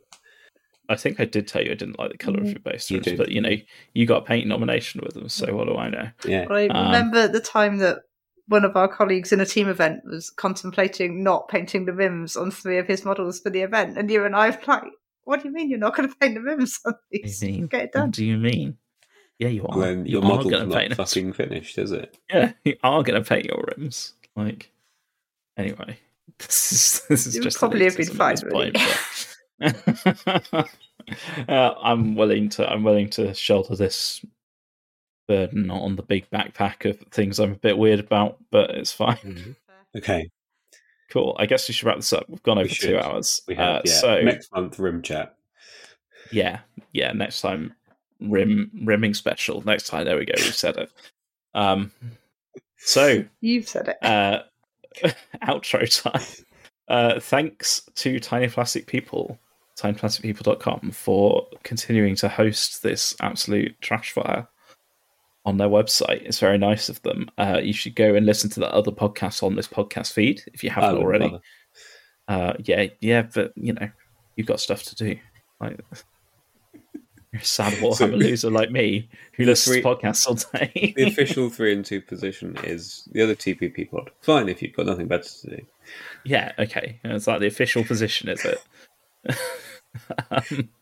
We Do we get to vote on this? As we said before we started recording, 3 and 2 is not a democracy. Matthew is the 3 and we are the other 2. So we have social media. What's that? Go on Twitter and visit 32AOS, all in letters, no numbers here. We even remembered to use it at Blackout and put some pictures up. We were very good. Oh, did you? Even I haven't seen that. Yeah, I'm glad I gave other people the login to that, because otherwise it would be a barren wasteland of content. So yeah, go there, see content. If there's things that need to be shown as show notes, they'll go on there, because writing show notes in WordPress makes me want to die. What else happens? Individually, we have social media. Matthew, what's your social media? 37 Visible Skulls on Instagram, or that's it. I'm not telling you the other one. You can find it if you look hard enough into your soul. How about you, Laura? I'm at Scops947 on both Instagram and Twitter. Lovely. And I am at Rich Nutter on Twitter. I post things there. That's fun. What else do we need to talk about? Other media's community things. Goonhammer. 2 of the 3 of us are now Goonhammer authors in one way or another. What can we tell people about? There's stuff that's pending as we record this. Yeah. Depends how long it'll take to edit this podcast, doesn't it? Yes, that's very true. Yeah. There will be some joint content from me and Matthew soon, that also involves Laura as well. And Matthew, you've got a couple of start competings up. Yeah, some more coming. Some more coming. Stuff. Yeah, and I think there will be a Blackout event report. There's an in-depth Blackout right up from me as well, so you can see the pictures of my awful games. Perfect. You sound miserable about it.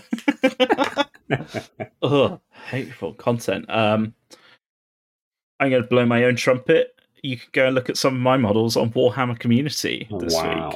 They're not AOS models, they are Kill Team models, but there you go. Cool, that's it, I think. Are we done? Thanks for listening.